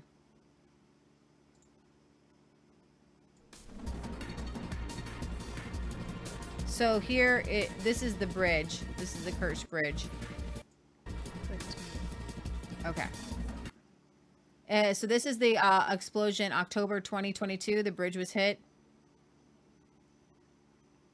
Huge explosion there. Russia said 3 people were killed in the blast and blamed it on a truck bomb. Kiev claimed responsibility for this special operation. And then Ukraine claimed responsibility, obviously, for the second bomb there. And then Russia launched unprecedented waves of attacks on Odessa and Mykolaiv, damaging the port there. And then we're just seeing more retaliation from that. So what does this mean for the rest of the world? Well, right now, in the unsettling of the war that is right now, there's a coup in Niger, and there's a lot of reasons that could be behind it. So let's play some of these videos, and then we'll discuss what's going on the best that we can. So that's going to be mostly these ones. Yeah. No. Nope. I'm not screen sharing yet. Yeah, you can play that one. So chaos in Niger. You guys tell me how you want me to pronounce it. I think Niger sounds good. You think it sounds good? I do. Okay. Niamey on Thursday, after hundreds of supporters of a coup gathered in front of the ruling party headquarters. Young men looted motorbikes, chairs and other supplies from the building. Other demonstrators waved Russian flags and chanted anti-French slogans, echoing a growing wave of resentment towards former colonial power France and its influence in the Sahel region. The demonstrations came as Niger's army command declared support for the coup, carried out the previous day by soldiers of the Presidential Guard. Army Colonel Amadou Abdraman announced on state television that all political party activities have been suspended. A group of soldiers announced in a late-night televised address that they stripped President Mohamed Bazoum of power. Juntas in neighboring Mali and Burkina Faso have grown closer to Russia since they took charge in 2020 and 2022 respectively. They cut ties with traditional Western allies. Niger's role had become increasingly important for Western powers, helping fight a violent insurgency in the region. In a social media posting on Thursday morning, Bazoum vowed to protect hard-won democratic gains. In separate comments on Thursday, the head of African Union Azali Assoumani condemned the coup and called for Bazoum's release. Okay, so let's play some of these videos. Here's one. Several thousands are on the streets demanding the closure of all foreign bases in the country. A diverse and inclusive force is a war-fighting imperative. This is on a slide at the Air Force Academy. General Clark, do you agree with that statement? I do agree with that statement, sir. So, I mean, Were the Mongols diverse? I think something else is playing in the background. Well, sir. Matt Gates. I was like, what is that? Okay. Demonstrators also supported the National Council for the Protection of the Homeland, which was formed by the coup participants. The participants of the action took down the sign with the inscription Embassy of France to Niger and threw it to the ground. Several thousand citizens in Niger chant, "Long live Putin." Can't really hear it, but it's kind of the same clip we were just playing. Down with Macron, down with France. They protest against the French embassy. The West African I don't think I'm on the bloc. same tweets No, as that you is are. the rest. That's right there. Okay. The West African bloc suspends ties with Niger and authorizes the use of force if the president is not reinstated within a week. Here's an okay. Go to the right there. One more. Media protesters besieged the French embassy. Media protesters besieged the French embassy in Niger. People gathered outside the diplomatic mission demanding closure of foreign bases in Niger. It's Now, like a mud hut with like razor wire at the top. it is. Now I want you guys to listen to Richard Medhurst talk about 1/3 of French homes are powered by uranium that comes from Niger. So what's really happening here? BBC said there are concerns Niger could move away from its Western allies and closer to Russia, like its neighbors Burkina Faso and Mali, who've both pivoted to Moscow since recent military coups of their own. No, you mean that they're sick of France occupying them and they want their country back. There, I fixed it for you. See, Niger is a country famous for its uranium. When we talk about neo-colonialism, this is one of the best examples. The French are heavily dependent on nuclear energy, and 1/3 of French homes are powered by uranium that comes from Niger, the Eiffel Tower even. Meanwhile, in Niger, 80% of the population do not even have electricity. France needs Niger's uranium so much, and yet Niger is the second poorest country in the world. How is this possible? Because the French are robbing them blind, taking and giving pennies. French neo-colonialism. So do not be surprised when people in Niger are chanting "À bas la France," down with France, and flying Russian flags. African countries are sick of being robbed. They are being independent. They are choosing to pivot away from Western colonizers because they see the Russians and the Chinese do things by the book. They are straightforward with you. Whereas we in Britain, in France, in Europe, we have a history of lying, cheating, and stealing. That is our legacy in Africa. And yet the BBC and CNN, they want you to think that Russia and China are debt-trapping Africa, like as if we didn't. They speak about African leaders as if they are children, as if they are stupid, like they don't understand what's good for them. Oh, they need the white man. They need Western troops and Western corporations to come and save them. Ha ha ha. Really? Yeah, I've seen this film before. People are so desperate to run away from the wars, from the plundering that we have inflicted on Arabia, on Africa. They are risking their lives. They risk perishing in the Mediterranean Sea, in the English Channel. But apparently they're the invaders. You see in Mali, you see Central African Republic, Sudan, and others that they're soliciting Wagner services because France and the US can't get the job done. France and the US come put their military bases in Niger and Burkina Faso and Mali, and they say, we're here to save you from ISIS. Who created ISIS? Who created Al-Qaeda and unleashed them on the Middle East and on the Sahel? CIA and NATO. There was no ISIS before we destroyed Iraq, before we destroyed Syria, before we destroyed Libya. That wasn't a thing. This is why people are flying Russian flags when they have a coup in Niger. They are rejecting a president who is pro-French and pro-American. They are rejecting neo-colonial shackles and the West. And then, of course, they're going to go look elsewhere. They will look towards Russia and China, towards the competitors who treat them as equals. It's not that difficult to understand. Wow. So what you're seeing, like 80%, 1/3. Hold on, don't leave that one. Go back. Did you close it? Let's read that one more time. Go ahead. We're Click right on here. it. No, I want you to click. Oh. 1/3 of French homes are powered by uranium that comes from Niger. Meanwhile, 80% of the population of Niger does not even have electricity. How come the French get to go and plunder a country and say, because we're smarter than you and we know how to do nuclear, then we get power from you, right? From your natural resources, but you don't get to have any power because you're Africans. And Africans, you don't need power. But we're French and we're civilized and we need power.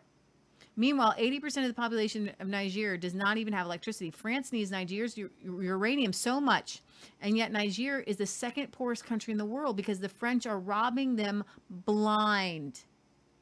This is what's happening. You want to talk about colonialism?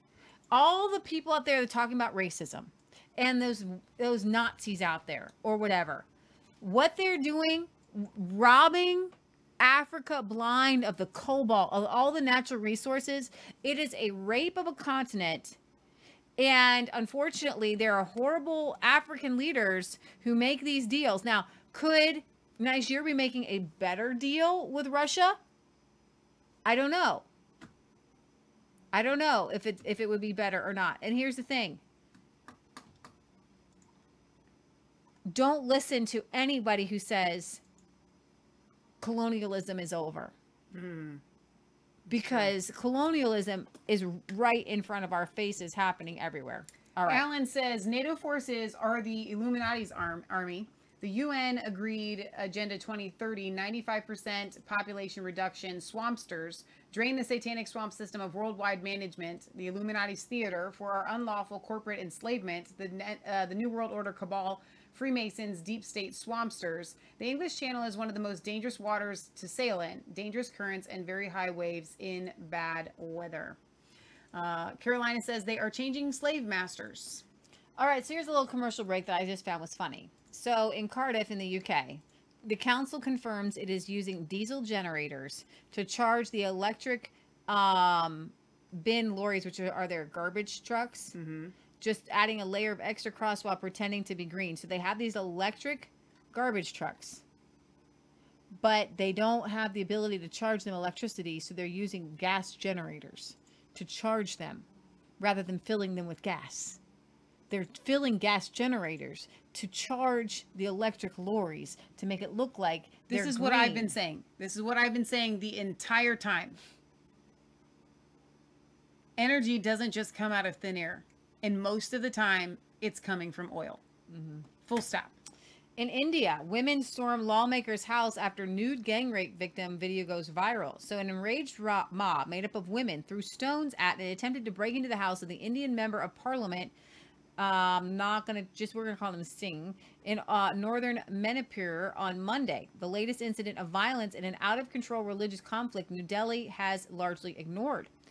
Manipur, near the border of Myanmar, is home to a large number of indigenous tribes, the largest and most powerful being the Meitei, who are majority Hindu and control the fertile Imphal Valley. The smaller tribes, among which the largest is the Kukozu, are majority Christian and live in the hillsides. The Meitei began petitioning the federal government this year for status as a scheduled tribe, a designation meant for marginalized indigenous groups, prompting thousands of non-Meitei Christians to protest in May. In response, the Meitei mobs burned down Christian churches and destroyed large swaths of Christian communities, displacing as many as 60,000 people in the past 2 months. The Kukis have repeatedly accused the federal government, led by the Hindu nationalist BJP party, of neglect as Hindus commit atrocities against Manipur's Christians. Adding to mounting complaints nationwide, the Hindu mob violence against Christians, Muslims, and other religious communities. Prime Minister Modi did not comment on the situation whatsoever for over a month. In June, during a press conference in Washington, D.C., alongside Biden, Modi denied the existence of any religious discrimination anywhere in India. Whoever deserves these benefits is available to everybody. And that is why in India's democratic values, there's absolutely no discrimination, neither on basis of caste, creed, or any kind of geographical location, Modi said. That is not a good Indian That accent. was very good. I listened to them all the time. I talked to them on the phone. That was not claiming he was surprised by the widespread documented reports. I try to bring out my It sounded a little French to me. No, Hindu violence. Modi refused to address the situation until last week when a video surfaced allegedly recorded on May 4th. The Metis mobs dragging two Kuki women through the street naked, molesting and beating them along the way. Indian media later confirmed at least one of the women was gang raped during the incident, and the mob murdered the men of the family during the attack. Get out. The family was reportedly displaced by the mob violence and fled into the forest where the mob found them. The video has renewed national outrage regarding the situation in Manipur and inspired a group of Metis women known as the Mira Pabis, or the Mothers of Manipur, to protest, demanding New Delhi intervene to protect all the state's women. The Mira Pabis took responsibility last week for burning down the homes of two of the men believed to have engaged in the gang rape, documented in the viral video. Multiple reports on Monday, including the local Northeast Live TV and Economic Times, identified the group as responsible for the attack on the home of Ranjan Singh, the MP who belongs to the ruling BJP. The reports claim the women tried to barge into the residence and began throwing stones at it before police intervened. Let's see, video of the scene. In Impal, the capital of Manipur, showed dozens of women surrounding the home, chanting demands and raising their fists.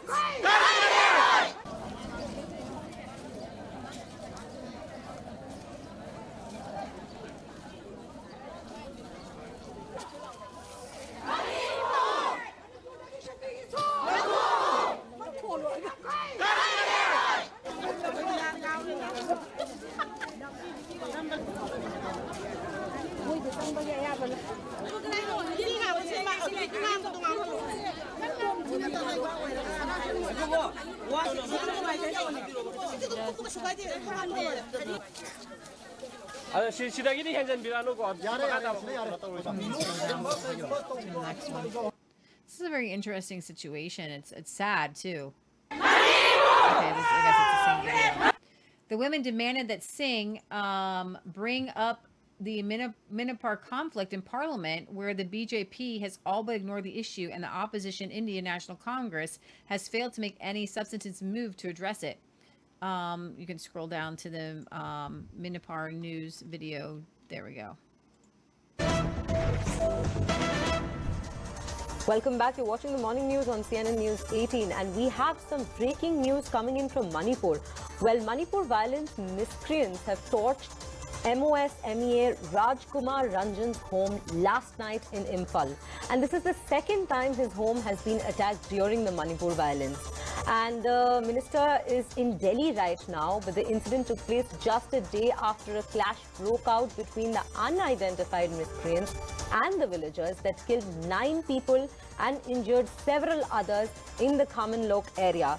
So, well, this is the update we have. Well, the disturbances in Manipur have been, it's been a roller coaster. There have been highs and lows wherein there have been extremes of this sort, where we've seen that minister's house, MP's house, leader's house has been attacked in the past as well. And in the recent update, we have this particular house being attacked. And last month too, a mob which comprised of the Metis men and women attacked the MP's house, who is from the same community.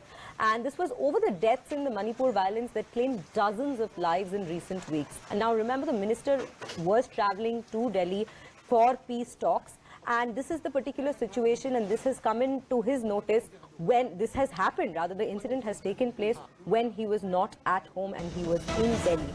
Okay, so you can stop that. The Mirama Pabis, those women there that you saw protesting, they say we condemn the violence against the women, and that is why we want capital punishment. Wow. They want the women who were raped and murdered, and the family murdered. They want justice, and they're not seeing any. And they're seeing this as a religious affront, and they want their representative to Parliament to say something, and he is not saying or doing anything. The women's mob also burned down the home of the mother of one of the alleged mob attackers. I mean, what would you do? What would you do? Nobody's. I mean, seriously, it says reports prior to the emergence of last week's viral video indicated that the Mira Pabis had initially sided with their Metidi tribe. The Indian outlet The Quint reported as recently as last week that the Kirki survivors of the mobs had witnessed the Mira Pabis members taking an active role in encouraging the Metidi men to burn down Christian churches and villages, often blocking Christians fleeing into the neighboring forest from hiding from the mob. So Stuart the Brit says, I saw the video of what they did to those two girls. There were at least 50 men there, all recording on their phones. Pure evil, he says. Wow. It says immediately following police reporting that they had arrested 2 men suspected participating in the gang rape attack, the Mary Pavis members burned their homes down. So James says these folks are no less than pirates. Floorman says the idea that China's Belt and Road Initiative and predatory lending isn't colonizing is like believing mining cobalt and lithium are green. So Zelensky signs a law rejecting the Orthodox Christmas date to abandon Russian heritage. So no Christmas for you if you're No Russian Christmas Orthodox. for you. Ukraine's President Zelensky on Friday signed a law moving the official Christmas Day holiday to December 25th from January 7th, the day when the Russian Orthodox Church observes it. The explanatory note attached to the law said its goal is to abandon the Russian heritage, including that of imposing the celebration of Christmas on January 7th. Now, actually, the 12 days of Christmas, the Catholics actually celebrate the 12 days of Christmas all the way through January. Right. It cited Ukrainians' relentless, successful struggle for their identity and the desire of all Ukrainians to live their lives with their own traditions and holidays. Very interesting. Last year, some Ukrainians already observed Christmas on December 25th in a gesture that represented separation from Russia. I didn't know they celebrated it on January 7th. The law also moves the day of Ukrainian statehood from July 15th to July 28th, and the day of the Defenders of Ukraine from October 1st to October 14th. The Russian Orthodox Church, which claims sovereignty over Orthodoxy in Ukraine, and some other Eastern Orthodox churches, continues to use the ancient Julian calendar. Christmas falls 13 days later on that calendar, or January 7th, than it does on the Gregorian calendar used by most church and secular groups. The Catholic Church first adopted the modern, more astronomically precise Gregorian calendar in the 16th century. Protestants and some Orthodox churches have since aligned their own calendars for the purpose of calculating Christmas and Easter. Ukraine's religious landscape has fractured for years. There are 2 branches of Orthodox Christianity in the country, one aligned with the Russian Church, even as it enjoys broad autonomy, and the other completely independent of it. The Orthodox Church of Ukraine, the branch that is separate from the Russian Church, announced earlier this year that it was switching to the revised Julian calendar and marks Christmas as December 25th. Its leadership last year allowed believers to celebrate the holiday on the 25th. Russia's state news agency reported on Saturday that the Revival Orthodox Church, which is aligned with the Russian Orthodox Church, vowed to continue observing Christmas on January 7th. Putin told reporters Saturday that the move is a sign of something that has been happening for centuries, and that it has to do with the relations between the Catholic Church and the Orthodox one. Zelensky on Saturday traveled to the war-torn Donetsk region in eastern Ukraine, which Russia has allegedly annexed but only partially occupies. So I don't know if you guys saw, there was a clip with Tucker Carlson who questioned Mike Pence on religious persecution in Ukraine, which we have covered, where they took over that monastery and they're trying to push out anybody who is Russian Orthodox. And Mike Pence basically said, well, those are just Russian sympathizers. Well, if the whole of Ukraine is basically was Russian Orthodox, right? You can't say that the Russian Orthodox Church is sympathizing with Russia. Listen, I don't care where you guys land on Catholicism, Orthodoxy, Christmas, whatever. I have a hard time. People's faith, whatever your faith is usually deep seated within you. And for them to be asked to change the date of a holiday that they celebrate, or for them to be asked to distance themselves from beliefs that they hold dear, this is wrong. You shouldn't, outside of telling someone you're a sinner, you need Jesus, you shouldn't really try to alter someone's, like, the core of their faith like that. Yeah. Right. So, Michelle, we have a couple more stories we're going to do. We're going to say goodbye to Facebook for the last part of our show. Just another 10 minutes. We're going to cover the stuff that you really don't. We covered a lot on this Facebook show, so I hope you appreciate it. But I want to cover some, maybe some transgender things going on. But before we go, I have a funny video. This is from Canada. The cameraman sacrificed his job for this. So this is one of the the Canadian transportation minister saying that they're doing really good on the flights, and all the flights are on time, and everything is going good. And the cameraman actually pans to the schedule showing that. Well, you'll just see it. Okay.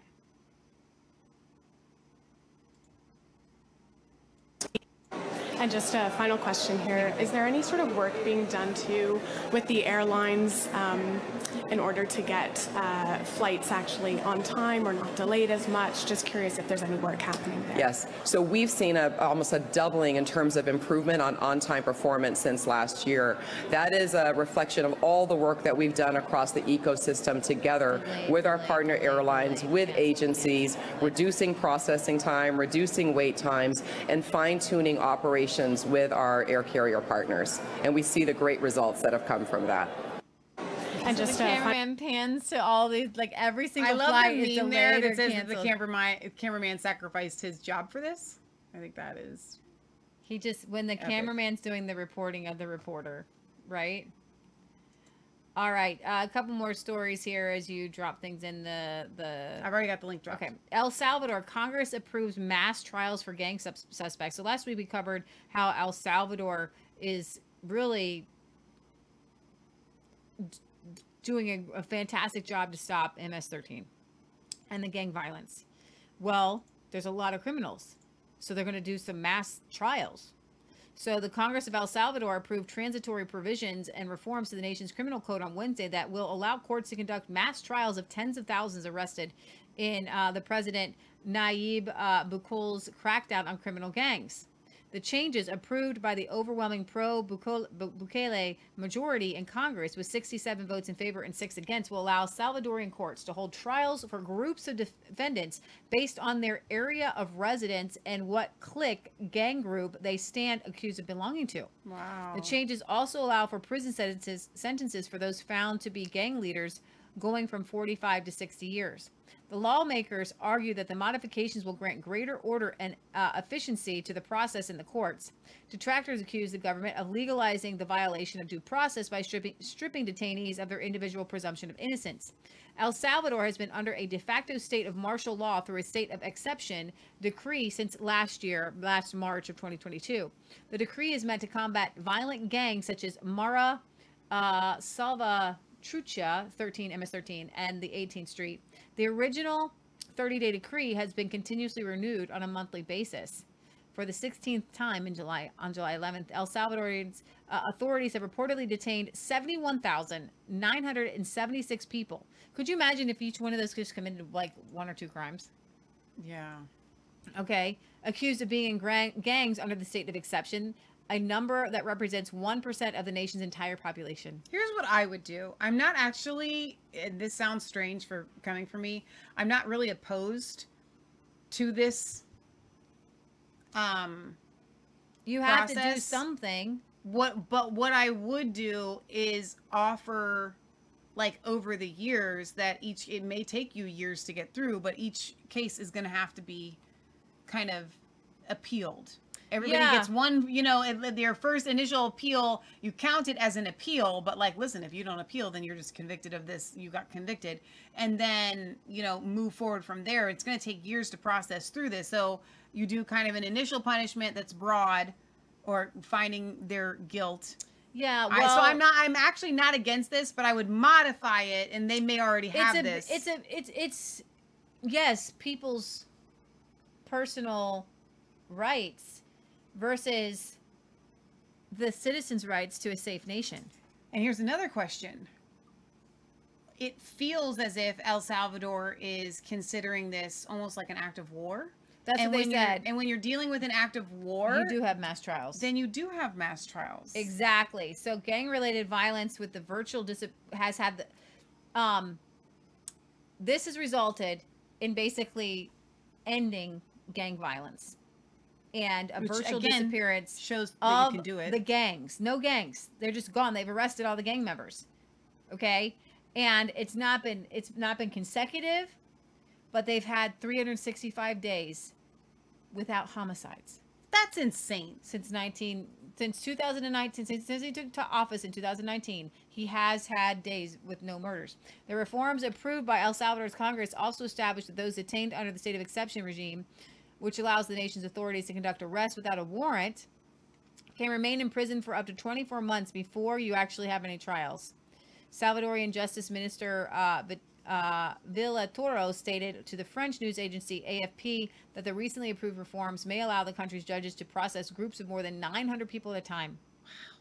In a single hearing, if they are accused of belonging, that's a little bit more extreme than I would do it. If they are accused of belonging to the same criminal organization. There's nothing similar in the history of the world that we are facing right now.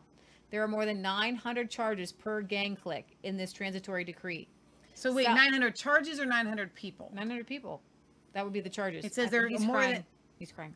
More than 900 charges. Right, but it said 900 people. So those are the charges of the people. Okay. Salvadorian lawmaker and third vice president of the nation's Congress, Guillermo, explained to the AFP that thanks to the transitory provisions approved, the Prosecutor General's office will not have to present individual evidence against gang members in a criminal justice process.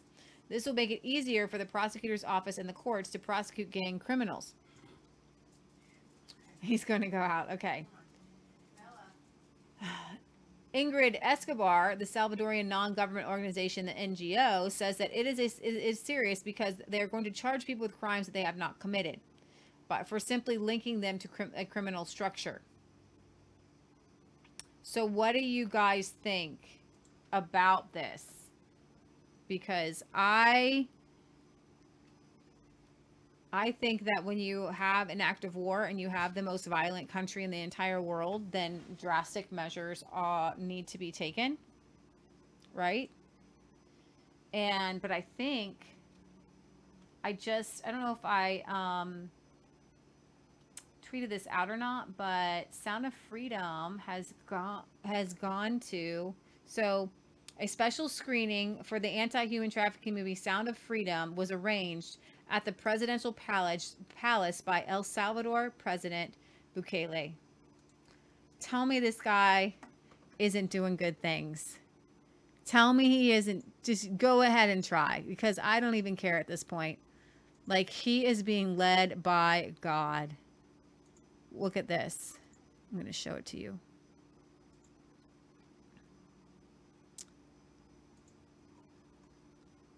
A special screening of Sound of Freedom. So we've got guys, forgive me if I can't remember his name, but he's the producer and the actor in the movie here, showing the special screening for Sound of Freedom. I just think that is incredibly awesome, and the power of God is all over it. So some guys, I'm telling you that Bukele is legit, real deal. He's so is this in English or is this in Spanish?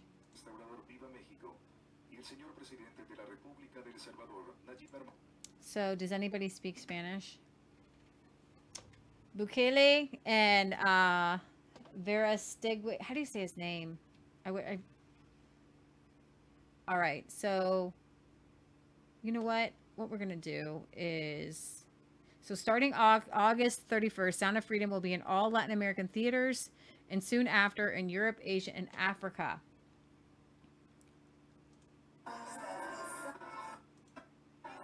Trying to see if I couldn't find. I want you guys to see this one again. So let's screen share. I think it's pretty powerful. Trump screened it. Then we've got smile. You should smile more.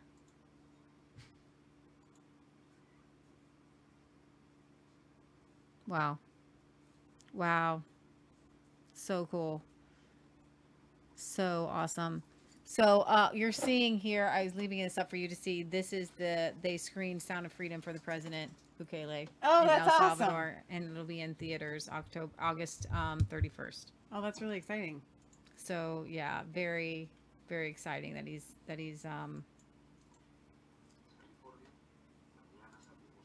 so he's speaking in Spanish, so I can't tell what he was saying there, but he's doing the Spanish tour. And the fact that this movie is going to go into all these Spanish-speaking countries, and they're going to see people fighting for them, this is huge. I think this is how you really end it. Yeah. By playing this movie in these nations where a lot of the sex trafficking is happening. It's all happening there. Putting them on notice there. Yeah, I love it. All right, so guys, we have a really important interview that we're going to do this week. It's going to be airing hopefully Tuesday night.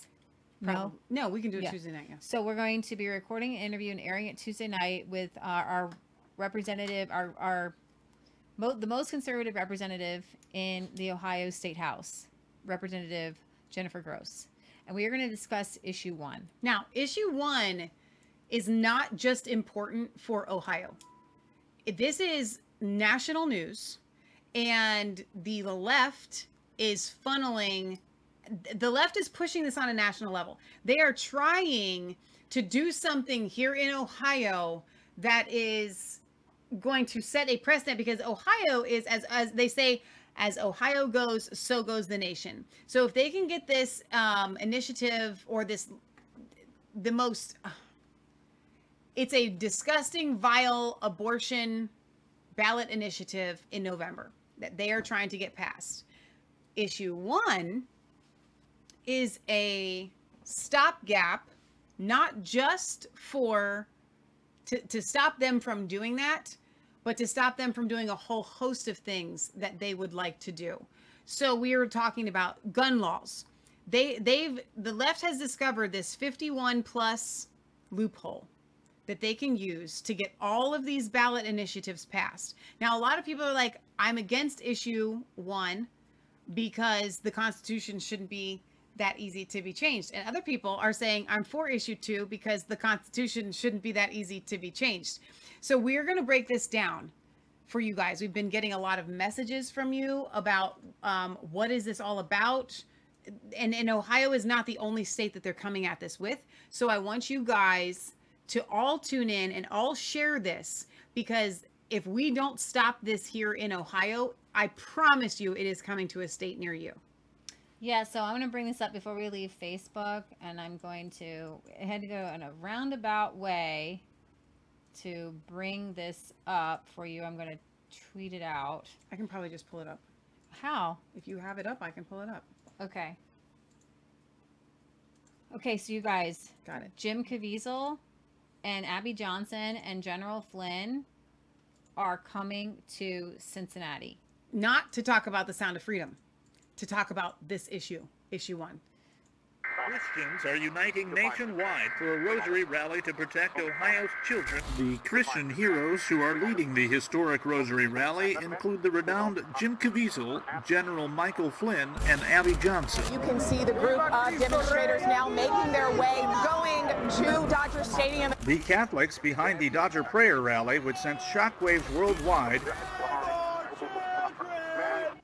In an August special election, voters will decide whether or not to raise the threshold of support needed for ballot measures to 60%. Move will make it harder for voters in November, who will decide on a possible ballot measure to codify abortion rights in the state constitution. Ohio is on the front lines for abortion rights in America this year. 2 powerhouse American organizations have teamed up to bring people from all over the country to attend what many are calling the most important pro-life, pro-family event since Roe v. Wade was overturned. If you're watching this video, you need to do 3 things. Number 1, you need to pray for these elections. Number 2, you need to vote yes on issue 1 if you live in Ohio. Number 3, if you live in Ohio or the great tri-state area, you need to be there at the Rosary Rally, August 6th, Feast of the Transfiguration. Voting yes on issue 1, we're going to protect our Constitution and save our children from abortion on demand and genital mutilation without parental consent. We need other guys to stand up right now. We need church leaders. We need to just freaking Americans to stand up and say that's it, that you can't take our children. Take your rosary. We're going to count on the Virgin Most Powerful. We're going to unite our prayers to her heel. We're going to unite our prayers to the sword of St. Michael the Archangel. Women, we as the heart of a family and society and guardians of life have the responsibility to protect our children from abortion and genital mutilation. We'll see you at the Rosary Rally. We will make a difference, and we can do all things through Christ who strengthens us. This historic Rosary Rally is going to be led by the great Jim Caviezel, General Michael Flynn, Abby Johnson, and many more renowned Christian leaders. The buck must stop at the Buckeye State. God bless you all, and make sure you're all there as you join thousands of others at this rally, August 6th, Feast of the Transfiguration, to spiritually get us across the finish line as we vote yes on State Issue 1. So, Leah, we're gonna make a special video on this probably after the show, real quick. Okay. And we'll discuss it a little bit more. But can I, without taking the wind out of the sails of that, address what I'm already hearing some of the naysayers say real quick? We're gonna pray to Mary. Okay. Listen, I don't care who they're praying to. These Catholics are doing what everyone else should actually be doing. Mm-hmm. So before you stand in judgment that they said they're going to call on the Virgin Mary, I don't care. Because unless you are putting together a rally like this, unless you are standing to stop genital mutilation for children and sex trafficking and abortion and all this horrific stuff that is happening in our nation, shut your mouth. Just shut it. And I said it, and I don't want to see a comment on here about it. And I mean that with every fiber in my being. Don't you dare say a word. Unless you are doing your own rally, don't. Do not. We are going to be there, and I am going to support these Catholics. No, I'm not bringing a rosary, and no, I'm not praying to Mary. But I am going to stand side by side with them, because at the heart of it all, they are praying to Jesus Christ. End of story. I'm sorry. Okay, I'm with you. I'm with you. I'm hearing them all in my head. And now, if you're not saying that, then I wasn't yelling at you. Okay? So there we go.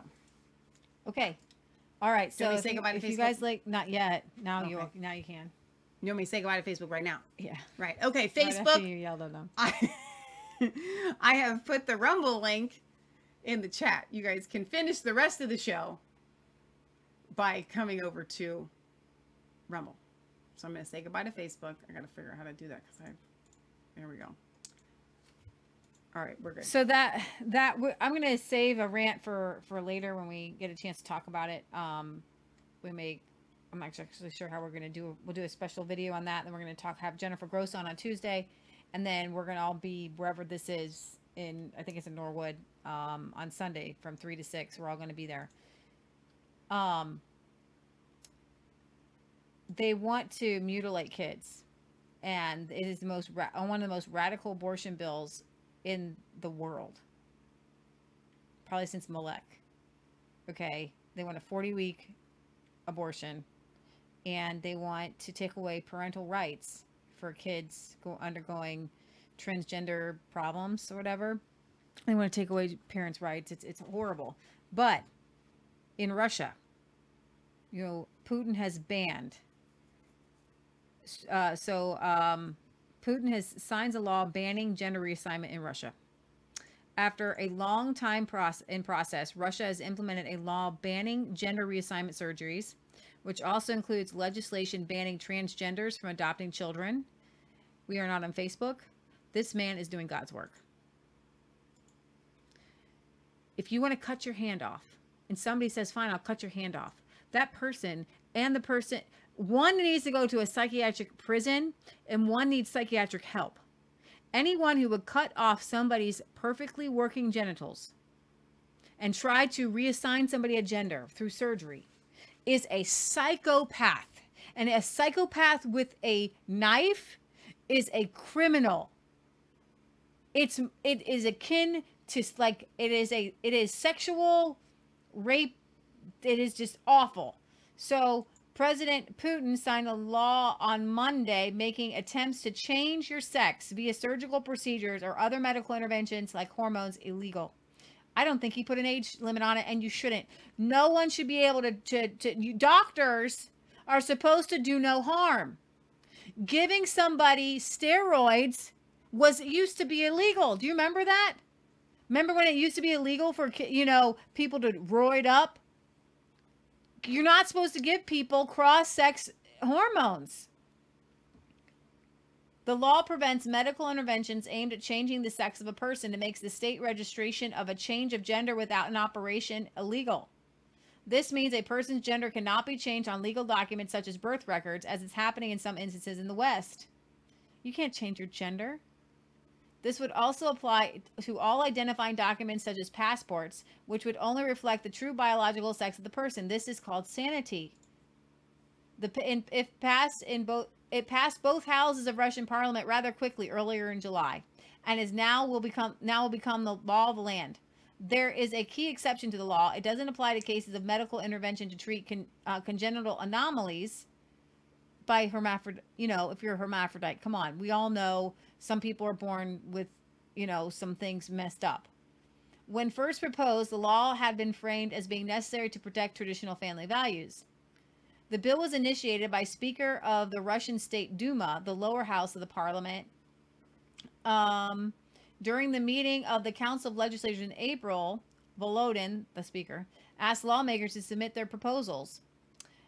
It said that earlier that a ban on changing gender in passports and other documents would be one of the first steps to enshrine family values into national law.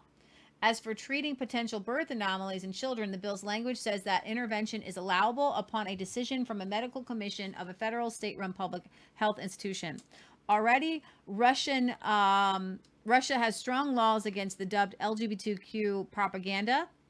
Last December, Putin signed into law a bill that expanded on prior legislation. After this, it became illegal to publicly promote same-sex relationships or to present non-heterosexual orientations as normal. This is an intense. Putin has in recent years grown bolder in his rhetoric, condemning the encroaching values of the West. And this is why they hate him. And this is why, if there are good things that he has done, this most certainly is one of them. He is saving his people. Thank you, Putin. You're doing a very good job. Way to go. So I was reading the wording on this. This is really funny. The law prevents medical interventions aimed at changing the sex of a person. And it makes the state registration of a change of gender without an operation illegal. So you can't get the operation and you can't change your gender without the operation. So no one's changing their gender. Yeah. So Elon Musk had tweeted out under a video with the chanting of shoot to kill the boar. Would you play this video?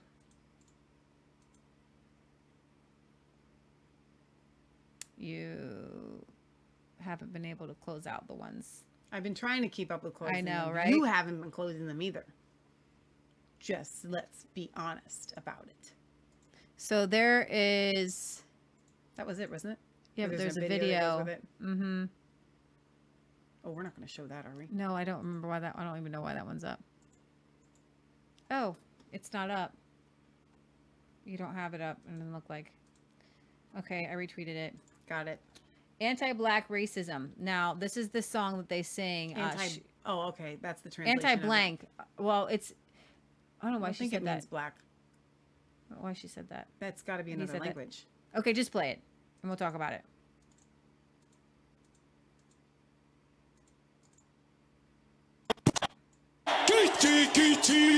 Kichima, Simran Konto Alliance, shoot to kill, Yamaza, kill the poor, the farmer, kill the poor, the farmer, brr, pa, pa, brr, pa, pa, attention. So, Leah. So Elon Musk somebody had tweeted that out, And Elon Musk had put not that, but tweeted out something similar to the shoot to kill. And Elon Musk had actually, had put like a scary emoji underneath of it today. My question is, they come to us and they say that we are racist murderers, and they act like at Trump rallies, we literally stand on stage and shout things like that. That's what they would have the left believe. And yet, when they come out and say it, it's totally fine. Yeah. And Elon Musk had retweeted something about that. This lady, when jury says they're chanting "Kill the Boer," the Human Rights Court says, "Don't worry, it's just a song they sing for their culture." When farmers are then slaughtered, they tell you, "Don't worry, the farm murders are just ordinary crimes. It's nothing to do with these murderous chants." Yeah. Inciting to violence is what they accuse us of. They accuse everything that we say. I had my entire YouTube channel deleted twice because they were constantly telling me that my videos of canning corn and honeybee harvests were inciting violence. That's what they're telling me my honey harvest video was doing. That's inciting to violence. That's exactly what they're telling you your honey harvest was doing. All right, so here's the tweet. Parliament member calls for genocide of whites in South Africa. Zero outrage. So Malama chants "Kill the Boer." AfriForum sees red again from July, just from yesterday. And then right underneath of it, if you scroll down, you see Elon Musk there with the 2 exclamation points. Yeah. So where does this end? And then other people were chanting or somebody says, "I can't quite put my finger on it, but that image reminds me of something." And then there's a picture of Hitler next to it. Yeah. Yeah. All right. So Lois Cardinal, a 35-year-old self-proclaimed sterilized First Nation post-op transsexual, said regret over his 2009 medical transition led him to apply for euthanasia in Canada last January. Oh, wow. He was ultimately rejected and is currently living with constant pain from the surgical constructive neo-vagina. This is sad and a tragic outcome awaiting many who are pursuing gender-affirming surgeries, and yet we are told that many will choose suicide without this care. Make it make sense. So now he would like to apply for the euthanasia. And this is the craziness that is happening to this poor man that they did this to. Lois Cardinal, residing as on a native reserve near St. Paul, Alberta, Cardinal publicly shared his medical records this week to highlight the perilous consequences of extreme gender ideology. His case starkly illuminates the pitfalls of Canada's healthcare system. He lamented, "I'm in constant discomfort and pain. This psychological burden is too much. If I can't access appropriate medical care, I don't wish to continue this." He had this thing happen to him, and he developed complications, immediately regretted the surgery. Now he contends with unrelenting pressure, pain, and discomfort, a common aftermath for many recipients of this invasive procedure. You can't not just cut somebody's thing off and then try to invert it and make something out of it. And that's why Putin has made this illegal. It's not that you're trying to stop people from being who they want to be. You're stopping this harmful procedure from being done to people. In show of defiance, Cardinal posted his official request under Canada's medical assistance in dying law. Despite consulting another physician and recommending Cardinal to a specialist, his doctor ultimately denied this request to kill himself due to Cardinal not fulfilling the necessary criteria. While the doctor highlighted Cardinal's potential eligibility for reassessment in the future, Cardinal was only prescribed a numbing cream for his pain. Dear God. Cardinal accused his rejection of euthanasia a human rights concern. Cardinal voices frustration that doctors seem more focused on using the correct pronouns than alleviating his agony. So hang on a minute, Leah. This whole thing has me up in arms because I have been against euthanasia in Canada from day one. And they push it in the most eerie commercials that we have played right here on Resistance Chicks. That it pretty much, if you want to end your life for any reason whatsoever, Canada is behind you. But if the reason that you want to end your life is because you tried to have a sex change and it went south, well, that might not look so good. So then they say, actually, no, you can't kill yourself, but any Joe Schmo on the street absolutely can for any other reason, but this'll look really bad. You're kidding? Now, I don't believe that they should assist this man in suicide. No, I don't. But the hypocrisy here, like, and of course it's not going to become national news because they've got to keep it hush hush. They'll just deny it and deny it and deny it. But anybody else can kill themselves for pretty much any reason whatsoever. Yeah, I think that this is definitely discrimination against for sure. Wow. We actually had a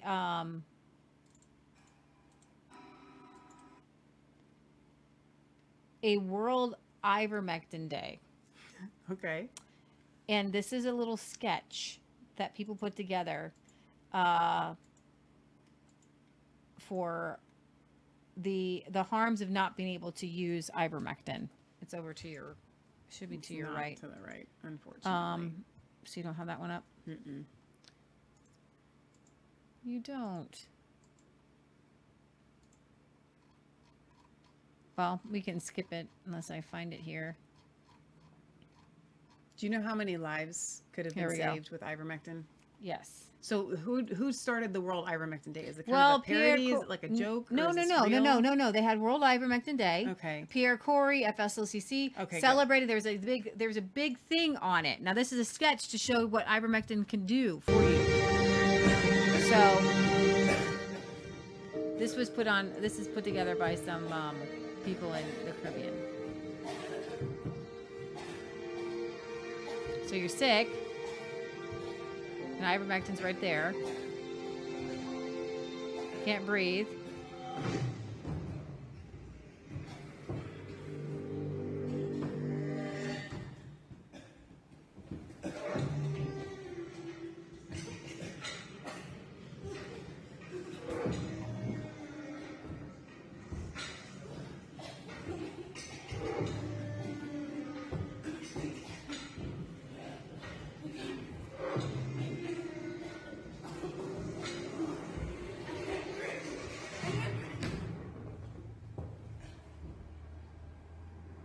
Now remember, ivermectin is available. The WHO. Coming in, covering the body.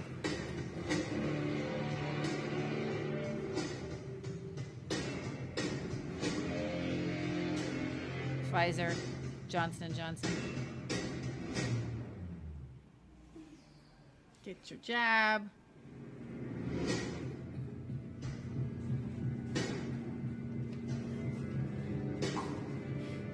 Three jabs for this one. 4 jabs. 5 jabs.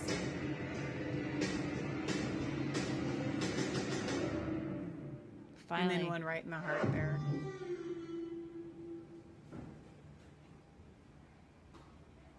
So for our podcast listeners, you still have 2 people that are sick and a personification of ivermectin with a mask on, sitting in a chair. Yeah.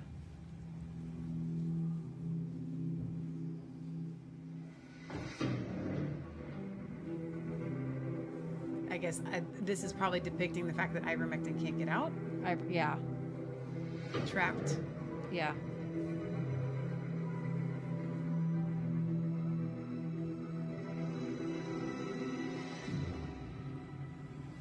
So ivermectin gets out from underneath of the trap. Ivermectin goes and helps somebody get up. And then helps the other person get up.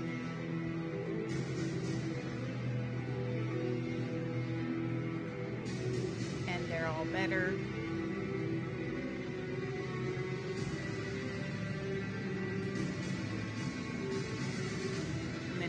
Their arm. arms.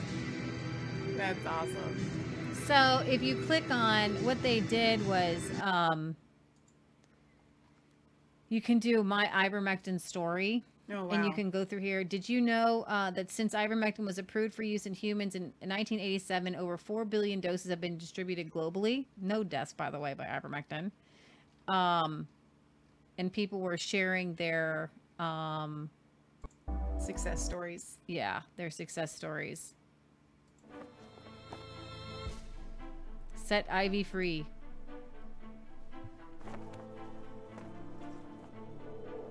And there's ivermectin over top of COVID. Boom. Takes it out. That's awesome. The power of ivermectin.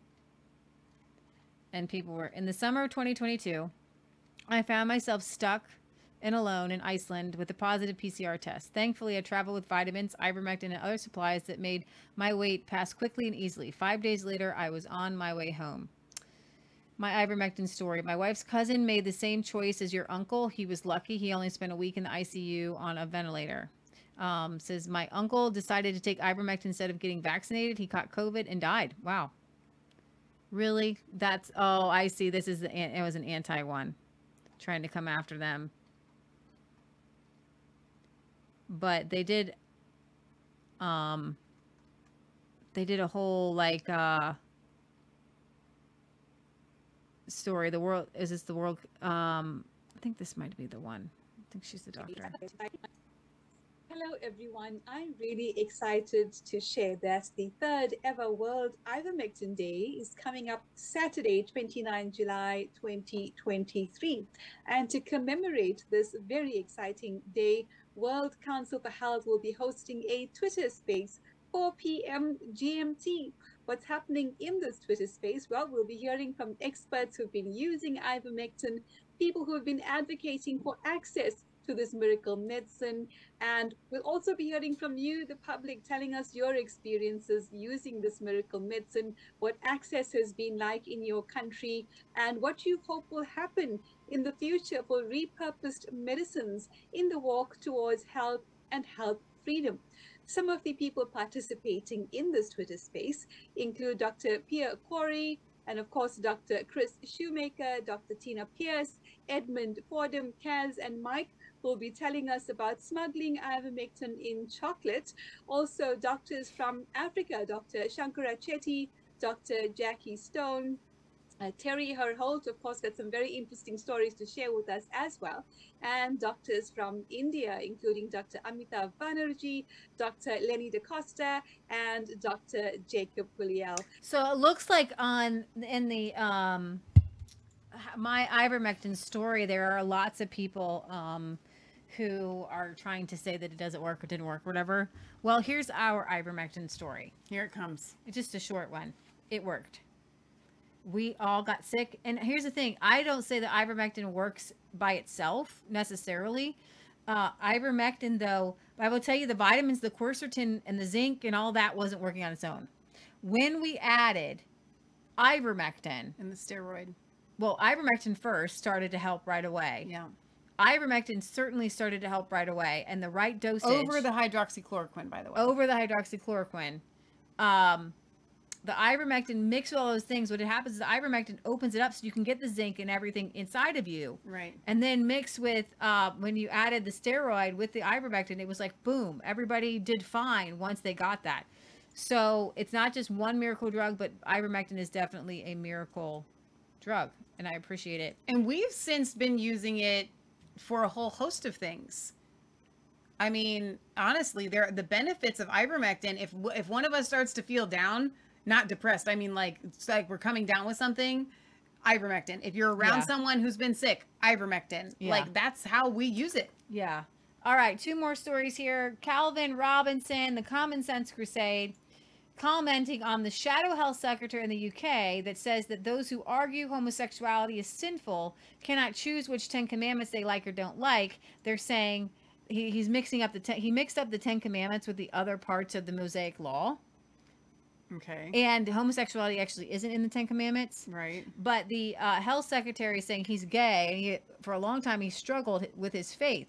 Then he realized God loves him just the way he is, and that people who are saying that the Leviticus calls out homosexuality are picking and choosing the 10 Commandments. Well, Leviticus talking about homosexuality is not one of the 10 Commandments. Okay? One of the 10 Commandments that you wouldn't want to break would be adultery, and that is only between a man and a woman. Right. Which presupposes that marriage and sexual relations is between a man and a woman, and between a married man and a woman. Okay?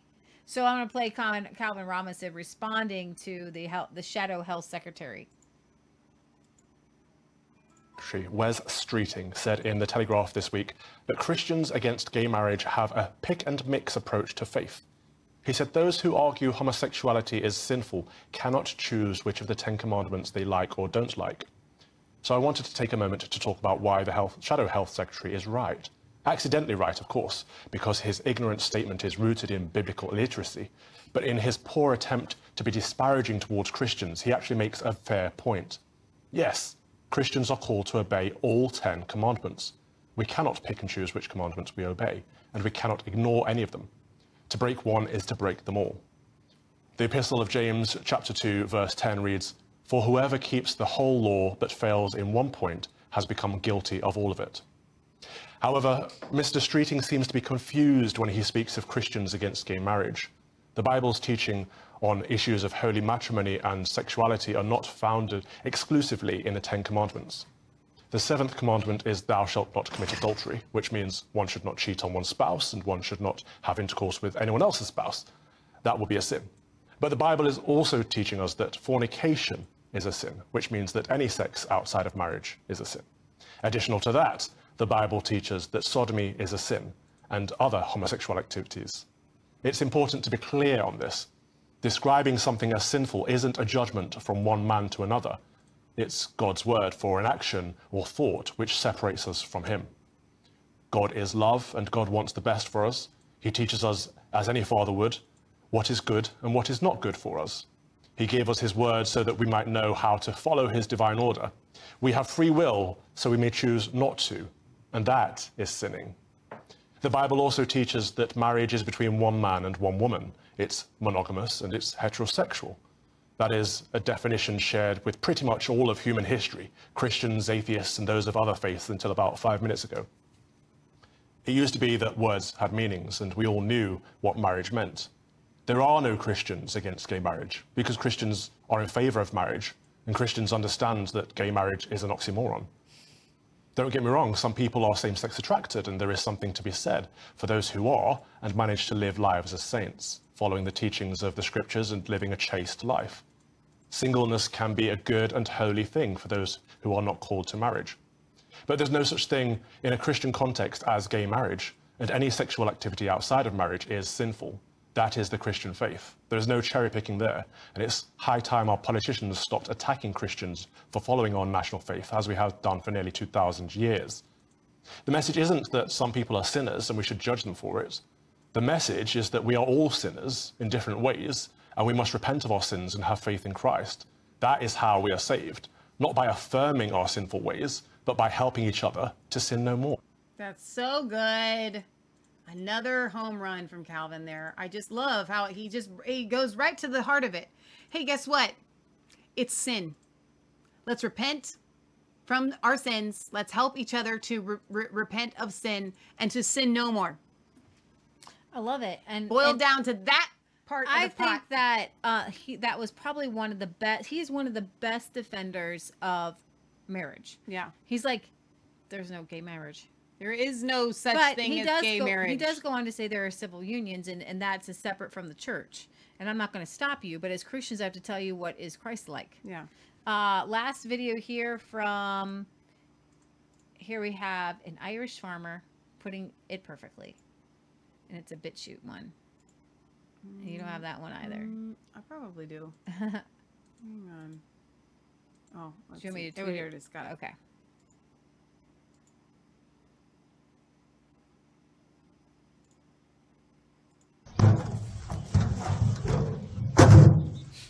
Now, prepare yourself to be triggered. Okay. Or otherwise. Here we go. How come? Somebody answer me this question. Up until 2020, you never seen a warning appear on the bottom of a video. Good on question. the bottom of a social media post. But ever since a few of us started questioning the narrative during the last 3 years, whether it was about injections, whether it was about decisions of government, or whether it's about in the current economic climate of what's occurring, you'll hear about slavery, you'll hear about digital currency. Other people are questioning all the illegal immigrants, the women fleeing war that are actually fully grown military-age males arriving on busloads into Ireland. If you mention any of this, you get a warning on the bottom of your video. But there are fully grown men in their 50s who are on TikTok, Instagram, Switch, Facebook, and they are telling little kids that they identify as non-binary and they feel just like them. And there is no warning label on the bottom of those videos to warn those children that they may be looking at a predator, that they may be getting indoctrinated, influenced into damaging themselves permanently for life. Ask yourselves that question. And if you're one of the sheep who's not saying anything, it's time to wake up. Okay, that was excellent. And you know what? He makes such a valid point because it should be uncontrovertible that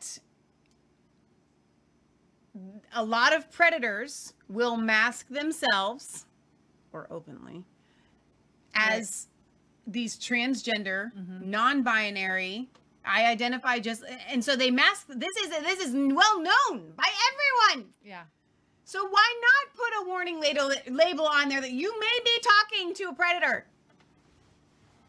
Oh my gosh, unbelievable. All right, Leah, is that the show? That's it. That's the show. You go, girl. Says TWY Lamb 1. James says, and this was what they called disinformation. So evil. I think that was to the ivermectin thing. Britt Baza says, Michelle, when I had COVID, all I took was vitamin C, iron, magnesium, water, and slept. It lasted 3 days. He says, as I said earlier with the abortion part of this show, again, this trans idea is wrong. It all goes against natural law and God's law. There are only two genders, and anything else is just sick and wrong. Yeah. Anything else is just sick and wrong. Anything else is just sick and wrong. Oh my gosh. Okay, so thank you, Leah. That was a really, really, really good show. For those of you, don't go anywhere. Don't leave. Do not leave.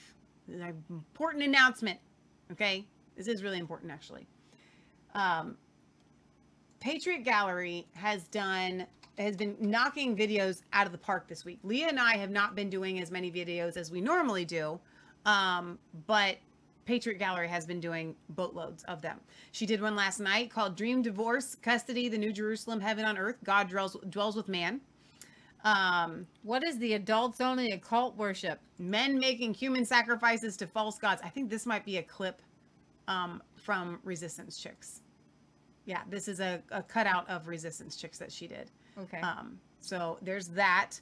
And then earlier this week, The Red Dragon, the globalist hidden within the veil of wisdom, truth, morality, and virtue. Mom shows are epic. They're awesome. They're She really, takes really, clips really for good. Amazing. There was the one show, part 2 of They're the not seeing size. this. They're not? No. Why aren't they seeing it? Well, because I just pulled it up real quick to get some titles. Was it part 2 or part 3 that it was the? Well, you just the go watch Sisal? all of the Seidel We'll show 'em. videos. Okay, well then I have to grab this. Hang on. Wait a minute. Wait for it. But the point is that Patriot Gallery has been knocking videos out of the park, and I want you guys to tune into them. I prefer to listen to Patriot Gallery at 1.25 time. Not gonna lie. I think she sounds awesome and super powerful that way. That's my tip for listening. But all of the videos that she does are just, I mean, I learn a lot just from watching my mom's own videos. Yeah. And you'll notice on the show a lot of times Leah just Play calls her her intros mom are good. like she's everybody's mom. Do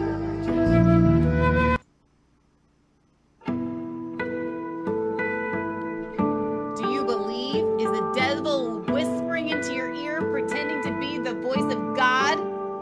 Whose report will you believe? Patriot Gallery makes all these. She does them all herself. They're so good. So God created man in his own image. In the image of God, he created him. Male and female, he created them, and God blessed them and said to them, be fruitful and multiply and fill the earth and subdue it. And then she puts clips. She reads her blog, and then she'll play like. You're still.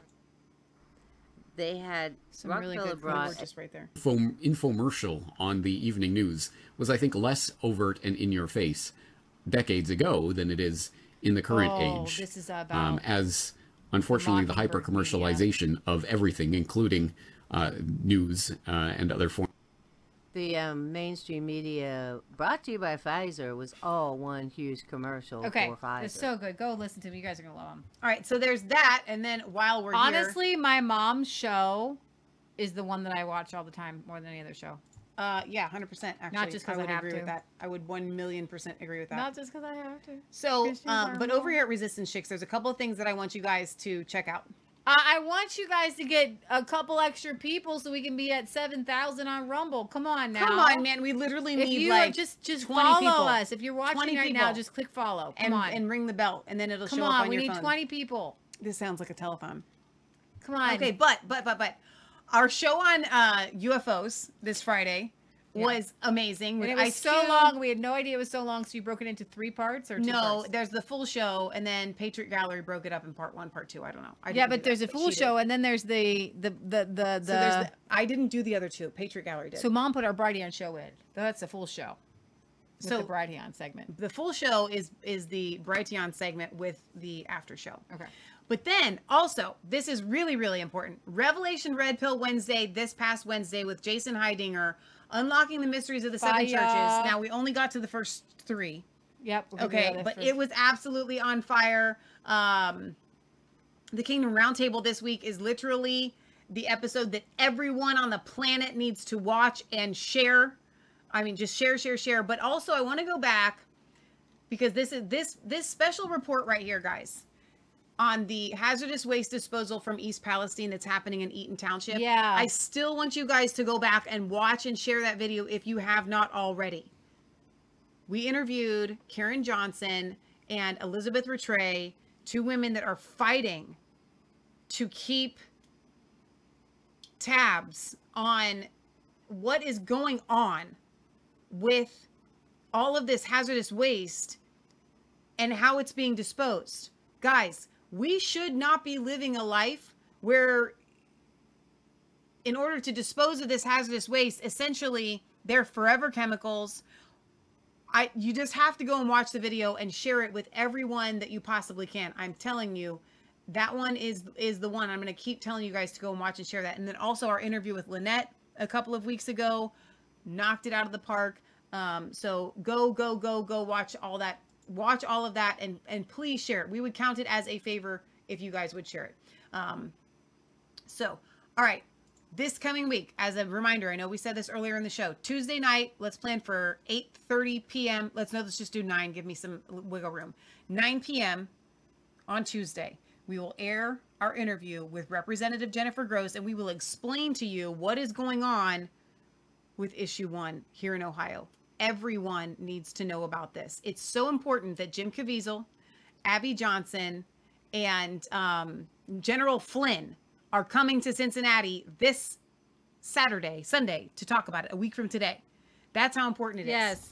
So thank you guys for being here. Thank you to our moderators over on Rumble. We love you guys. God loves you. God bless. Remember, it's not just a conspiracy theory. If it's actually the truth, it means more to us than you possibly know when you like our videos, when you comment on them, when you subscribe to the channel, when you send us messages. No, I'm not. It's just playing like that. Send us your letters. P.O. Box. Oh, let's do the mail call. We're doing it. P.O. Box 107, Milford, Ohio, 45150. If you send us your letters, we will read them on air. Now, we went to open this the other day from Rosemary, and we saw that it was a gift, and so we didn't finish opening it. So Leah and I have not seen what this is. But Rosemary from California says, Michelle and Leah, I love watching your farming shows. We need to do more of those. So there's a rooster for Leah, Beezer for Michelle, and watermelon for Patriot Gallery Mom. So I have no idea what this is. Oh my gosh! Lovely. I love them. Oh my gosh!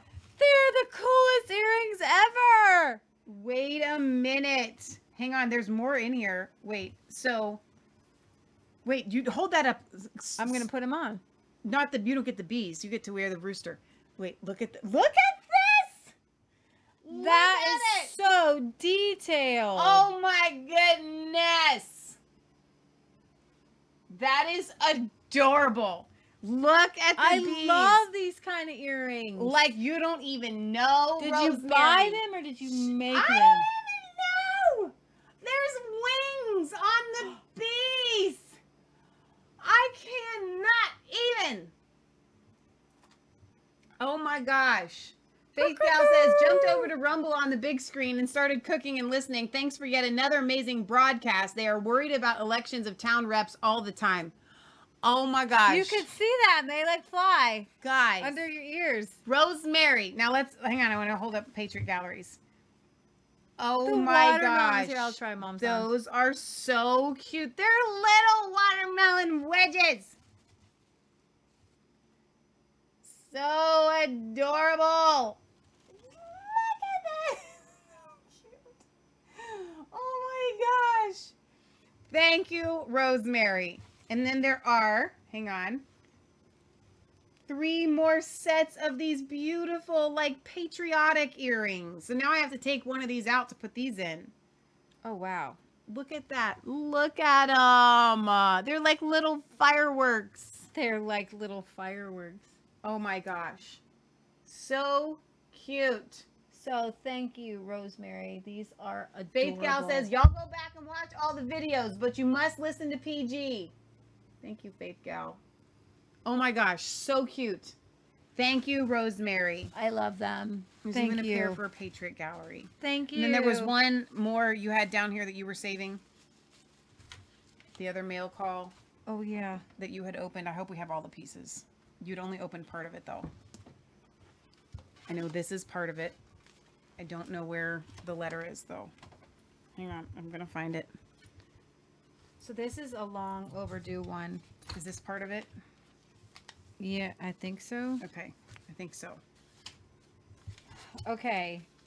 So this is way overdue. You have to forgive me, Michael. I bought the Liberty Quarter in February at an antique store on Court Street in Plymouth. It was $6.82. They only had 2, and I bought them both. I kept one and that had no date. I was going to send it to you for the 6-month anniversary of the Covenant, March 11th. Before I could send it, I learned that it was Leah's birthday, so I sent a card and said I will send the coin later as a care package. What I learned at Burial Hill was to preserve for the future. This is talking about our event in Plymouth last year. So this is a token to preserve for your future. And then he said the sea glass that's in the container and shells were collected over the years. Is that this one? Oh, and this was a heart. The chicks have heart. Oh, that's so cute. No, it's that. I know, but this is a piece of it. Okay. It's actually in the shape of a heart. The 5th penny, when he used to live on White Horse Beach. The 5th penny I received in May in 1944. We were at war. In 2023, we are still fighting a spiritual war. I was hoping to add one more thing to the package, and today I obtained it. I was at the market where I received the Indian head penny, and I saw the calendar. Is the calendar in here? Did I put the calendar up somewhere? No, it's right here. Okay. So, this... You guys need to understand something. Plymouth, Massachusetts is our home away hometown. Away from home. It's not really our hometown. Right. But, like, everything Plymouth means so much to us you can't even know. And this calendar... These are really pretty. It's just something that we're going to have up. And even though it's going to be... Even when it's not 2023. Yeah, because Plymouth means so much to us. And if you guys haven't been there... Look at this. This is amazing. You need to go. This is what happens to glass when it gets washed up on the waves. And this is the Plymouth Grist Mill. With our friends Leo and Nancy. Here's Memorial Hall. This is the Plymouth Plantation, the Recreation Museum. The Recreation. Sorry. The harbor. It's so beautiful there.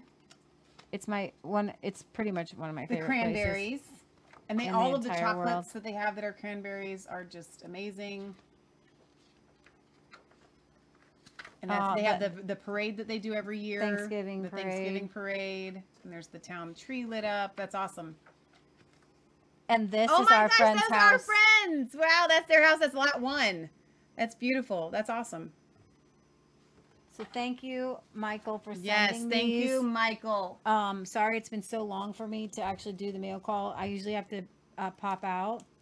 But these are really cool. So thank you so much for helping us to store up. Always great to get a piece of Plymouth in the mail. You don't even know. Well, and then this is, you know, this is a 1944 penny. And that's awesome. The chicks have heart. I That's love that. awesome. So guys, if you want to send anything in the mail, We just like hearing your stories. Like I found you guys so many, you know, weeks or months or years ago. Yeah. Like we just love to hear those stories. This is where I live. Yeah. You know, I get us being on your big screen. If we're on your big screen right now, I'm waving at you because that is just the most hilarious thing. Every once in a while, if we have to watch something back and we're on the big screen, it's very stark and very weird. But we're just real people in our basement, and you're real people. And I like to know that you're real. You know that I'm real, and I like to think that you know that we're real. That's like a watermelon. And so it is really great to hear from you guys. So thank you for your letters, and thank you for the gifts and all the things that you guys have sent over the years. They really, really mean a lot. They always make me smile. So like, it's not just like I could go and get a pair of earrings, but then I put the earring and the rooster in. I think that somebody likes my show. Yeah, that's awesome. It's awesome. So we love you guys. God loves you. And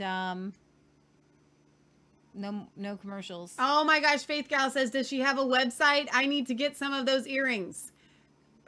Rosemary, if you're watching this, let us know.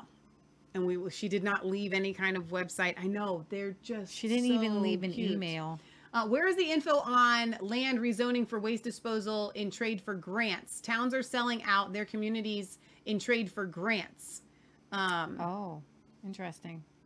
Yeah, I've heard that, actually. I have heard that, and that is despicable and awful.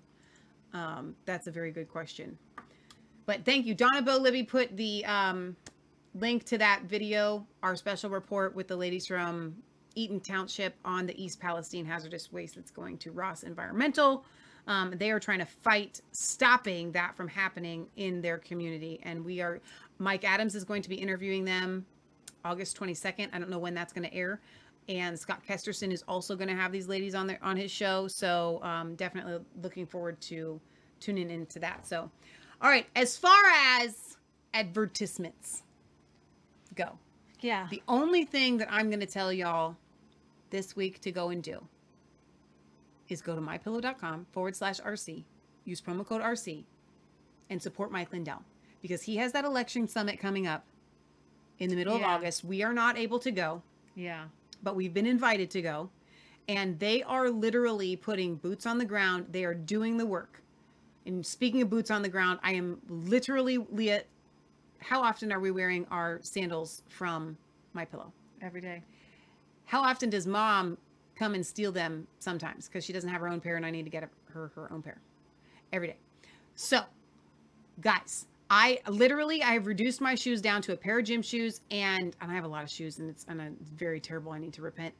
Down to literally those pairs of the sandals and a pair of gym shoes. That's it. That's all you need in life. Okay. Yeah. So go to mypillow.com, use promo code RC, and I get it. How many pillows can you have? How much of this can you have? The mystore.com, you can use our promo code there and support Mike Lindell. There's a lot of stuff that you could start Christmas shopping right now. Get your stuff now. Get your coffee from him. Literally supporting election integrity. And that's what makes me so excited about what Mike's doing. Yeah, so we're supposed to send you guys to the LindellEvent.com. LindellEvent.com. LindellEvent.com. The plan revealed August 16th through 17th. So you can watch the pre-video from Mike there about what's going to happen on the 16th and 17th. Do you want to just bring it up real quick? Because they asked us to do it. Yeah. You can get free access to the live event and receive an email with a free gift worth $20 now if you sign up with your email. And your referral code is going to be with Resistance Chicks. RC. Hello, Hello, everyone. I'm here today to bring you great hope. You all know that the government has deemed our election platforms critical infrastructure. Well, I'm hosting an event that's going to reveal the plan that will save our election platforms immediately. It's something that's never been done before in history, or even talked about for that matter. Everyone, whether you're Republican, Democrat, liberal, conservative, everyone's going to embrace this plan. This plan has been worked on for over a year and will be revealed to the world at the Election Summit on August 16th and 17th. Sign up now to gain exclusive access to the live stream event and also receive a free online gift now. Thank you. And God. Probably Mike's book, which is a really, really good book, by the way. But here's the thing. Go and if you sign up right there on that website, give your email and your referral code RC, then you'll get the stream for free. So if you guys want to watch this, which we are going to be watching it, we'll probably so right here in this referral code box, you will literally type RC and click submit, and then they will also know that we sent them to you, sent you guys right to them. The most important thing. Okay, that is the most important thing. Last but not least, but I do have to say this. Scott Kesterson called me right before the show, and he did a live program on Thursday after our phone call, and he said that our phone call conversation that we had with him set him on fire, and he did a show. I think it's that night's Fishers of Men. So look at Thursday. Look for the podcast that's from Thursday the 27th. Okay, July 27th. Which time? What time? Because he does 2 at night, like 6 and 10, doesn't he? Well, just go and look for. I think it's the Fishers of Men. Okay. Okay. That show, he lays into pornography. He lays into everybody that's been bashing Tim Ballard and calling him like all these conspiracy theory things. And then he does something very, very important at the end of the program. He says, if you are struggling with pornography and you are struggling with child pornography, he says, I want you to send me an email. And he never does this. He never asks people to email him. He said the Bard's people are really respectful and they know, even though his email address is out there, not to overuse it. He says, email me and I will pray with you and we will get this demon off of you and I will follow up with you. And he said, if you would like to extend that offer to your viewers, then do so. Wow. So you don't even have to watch that episode, although I would encourage you to. Watch it first. It's Bards FM is on all the platforms that you like. It's on Rumble, it's on BitChute, it's on Podbean, it's on podcast everywhere. BardsFM.com. BardsFM.com. That's where you can listen to the podcast from the 27th. If you are struggling with pornography, or you are specifically struggling with child pornography, which is a very heavy thing, and he said that he's already had people responding to this, and he's already responding back to them. It takes a very brave and bold person to reach out for help. He is willing to pray with you and walk you through this, and that is real deal. Mm-hmm. That's a man of God like no other. So if you are struggling with those things, it is not hopeless. You are not helpless.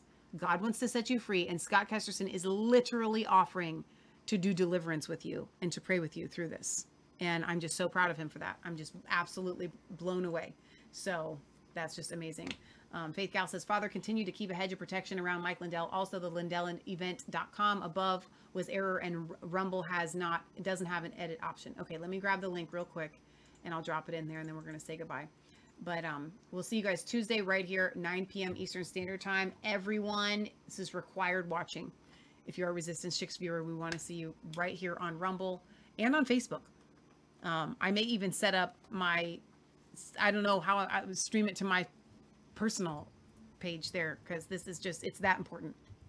All right, you guys, we'll see you next time. And of course, don't forget, every Wednesday, we're going to have Jason Heidinger back on for the rest of the churches there in Revelation. It's going to be awesome this Wednesday, 8 p.m. Eastern Standard Time.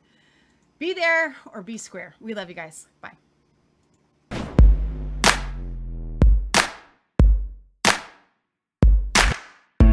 I was cold all alone, no place for home, every day so afraid, but you call my name.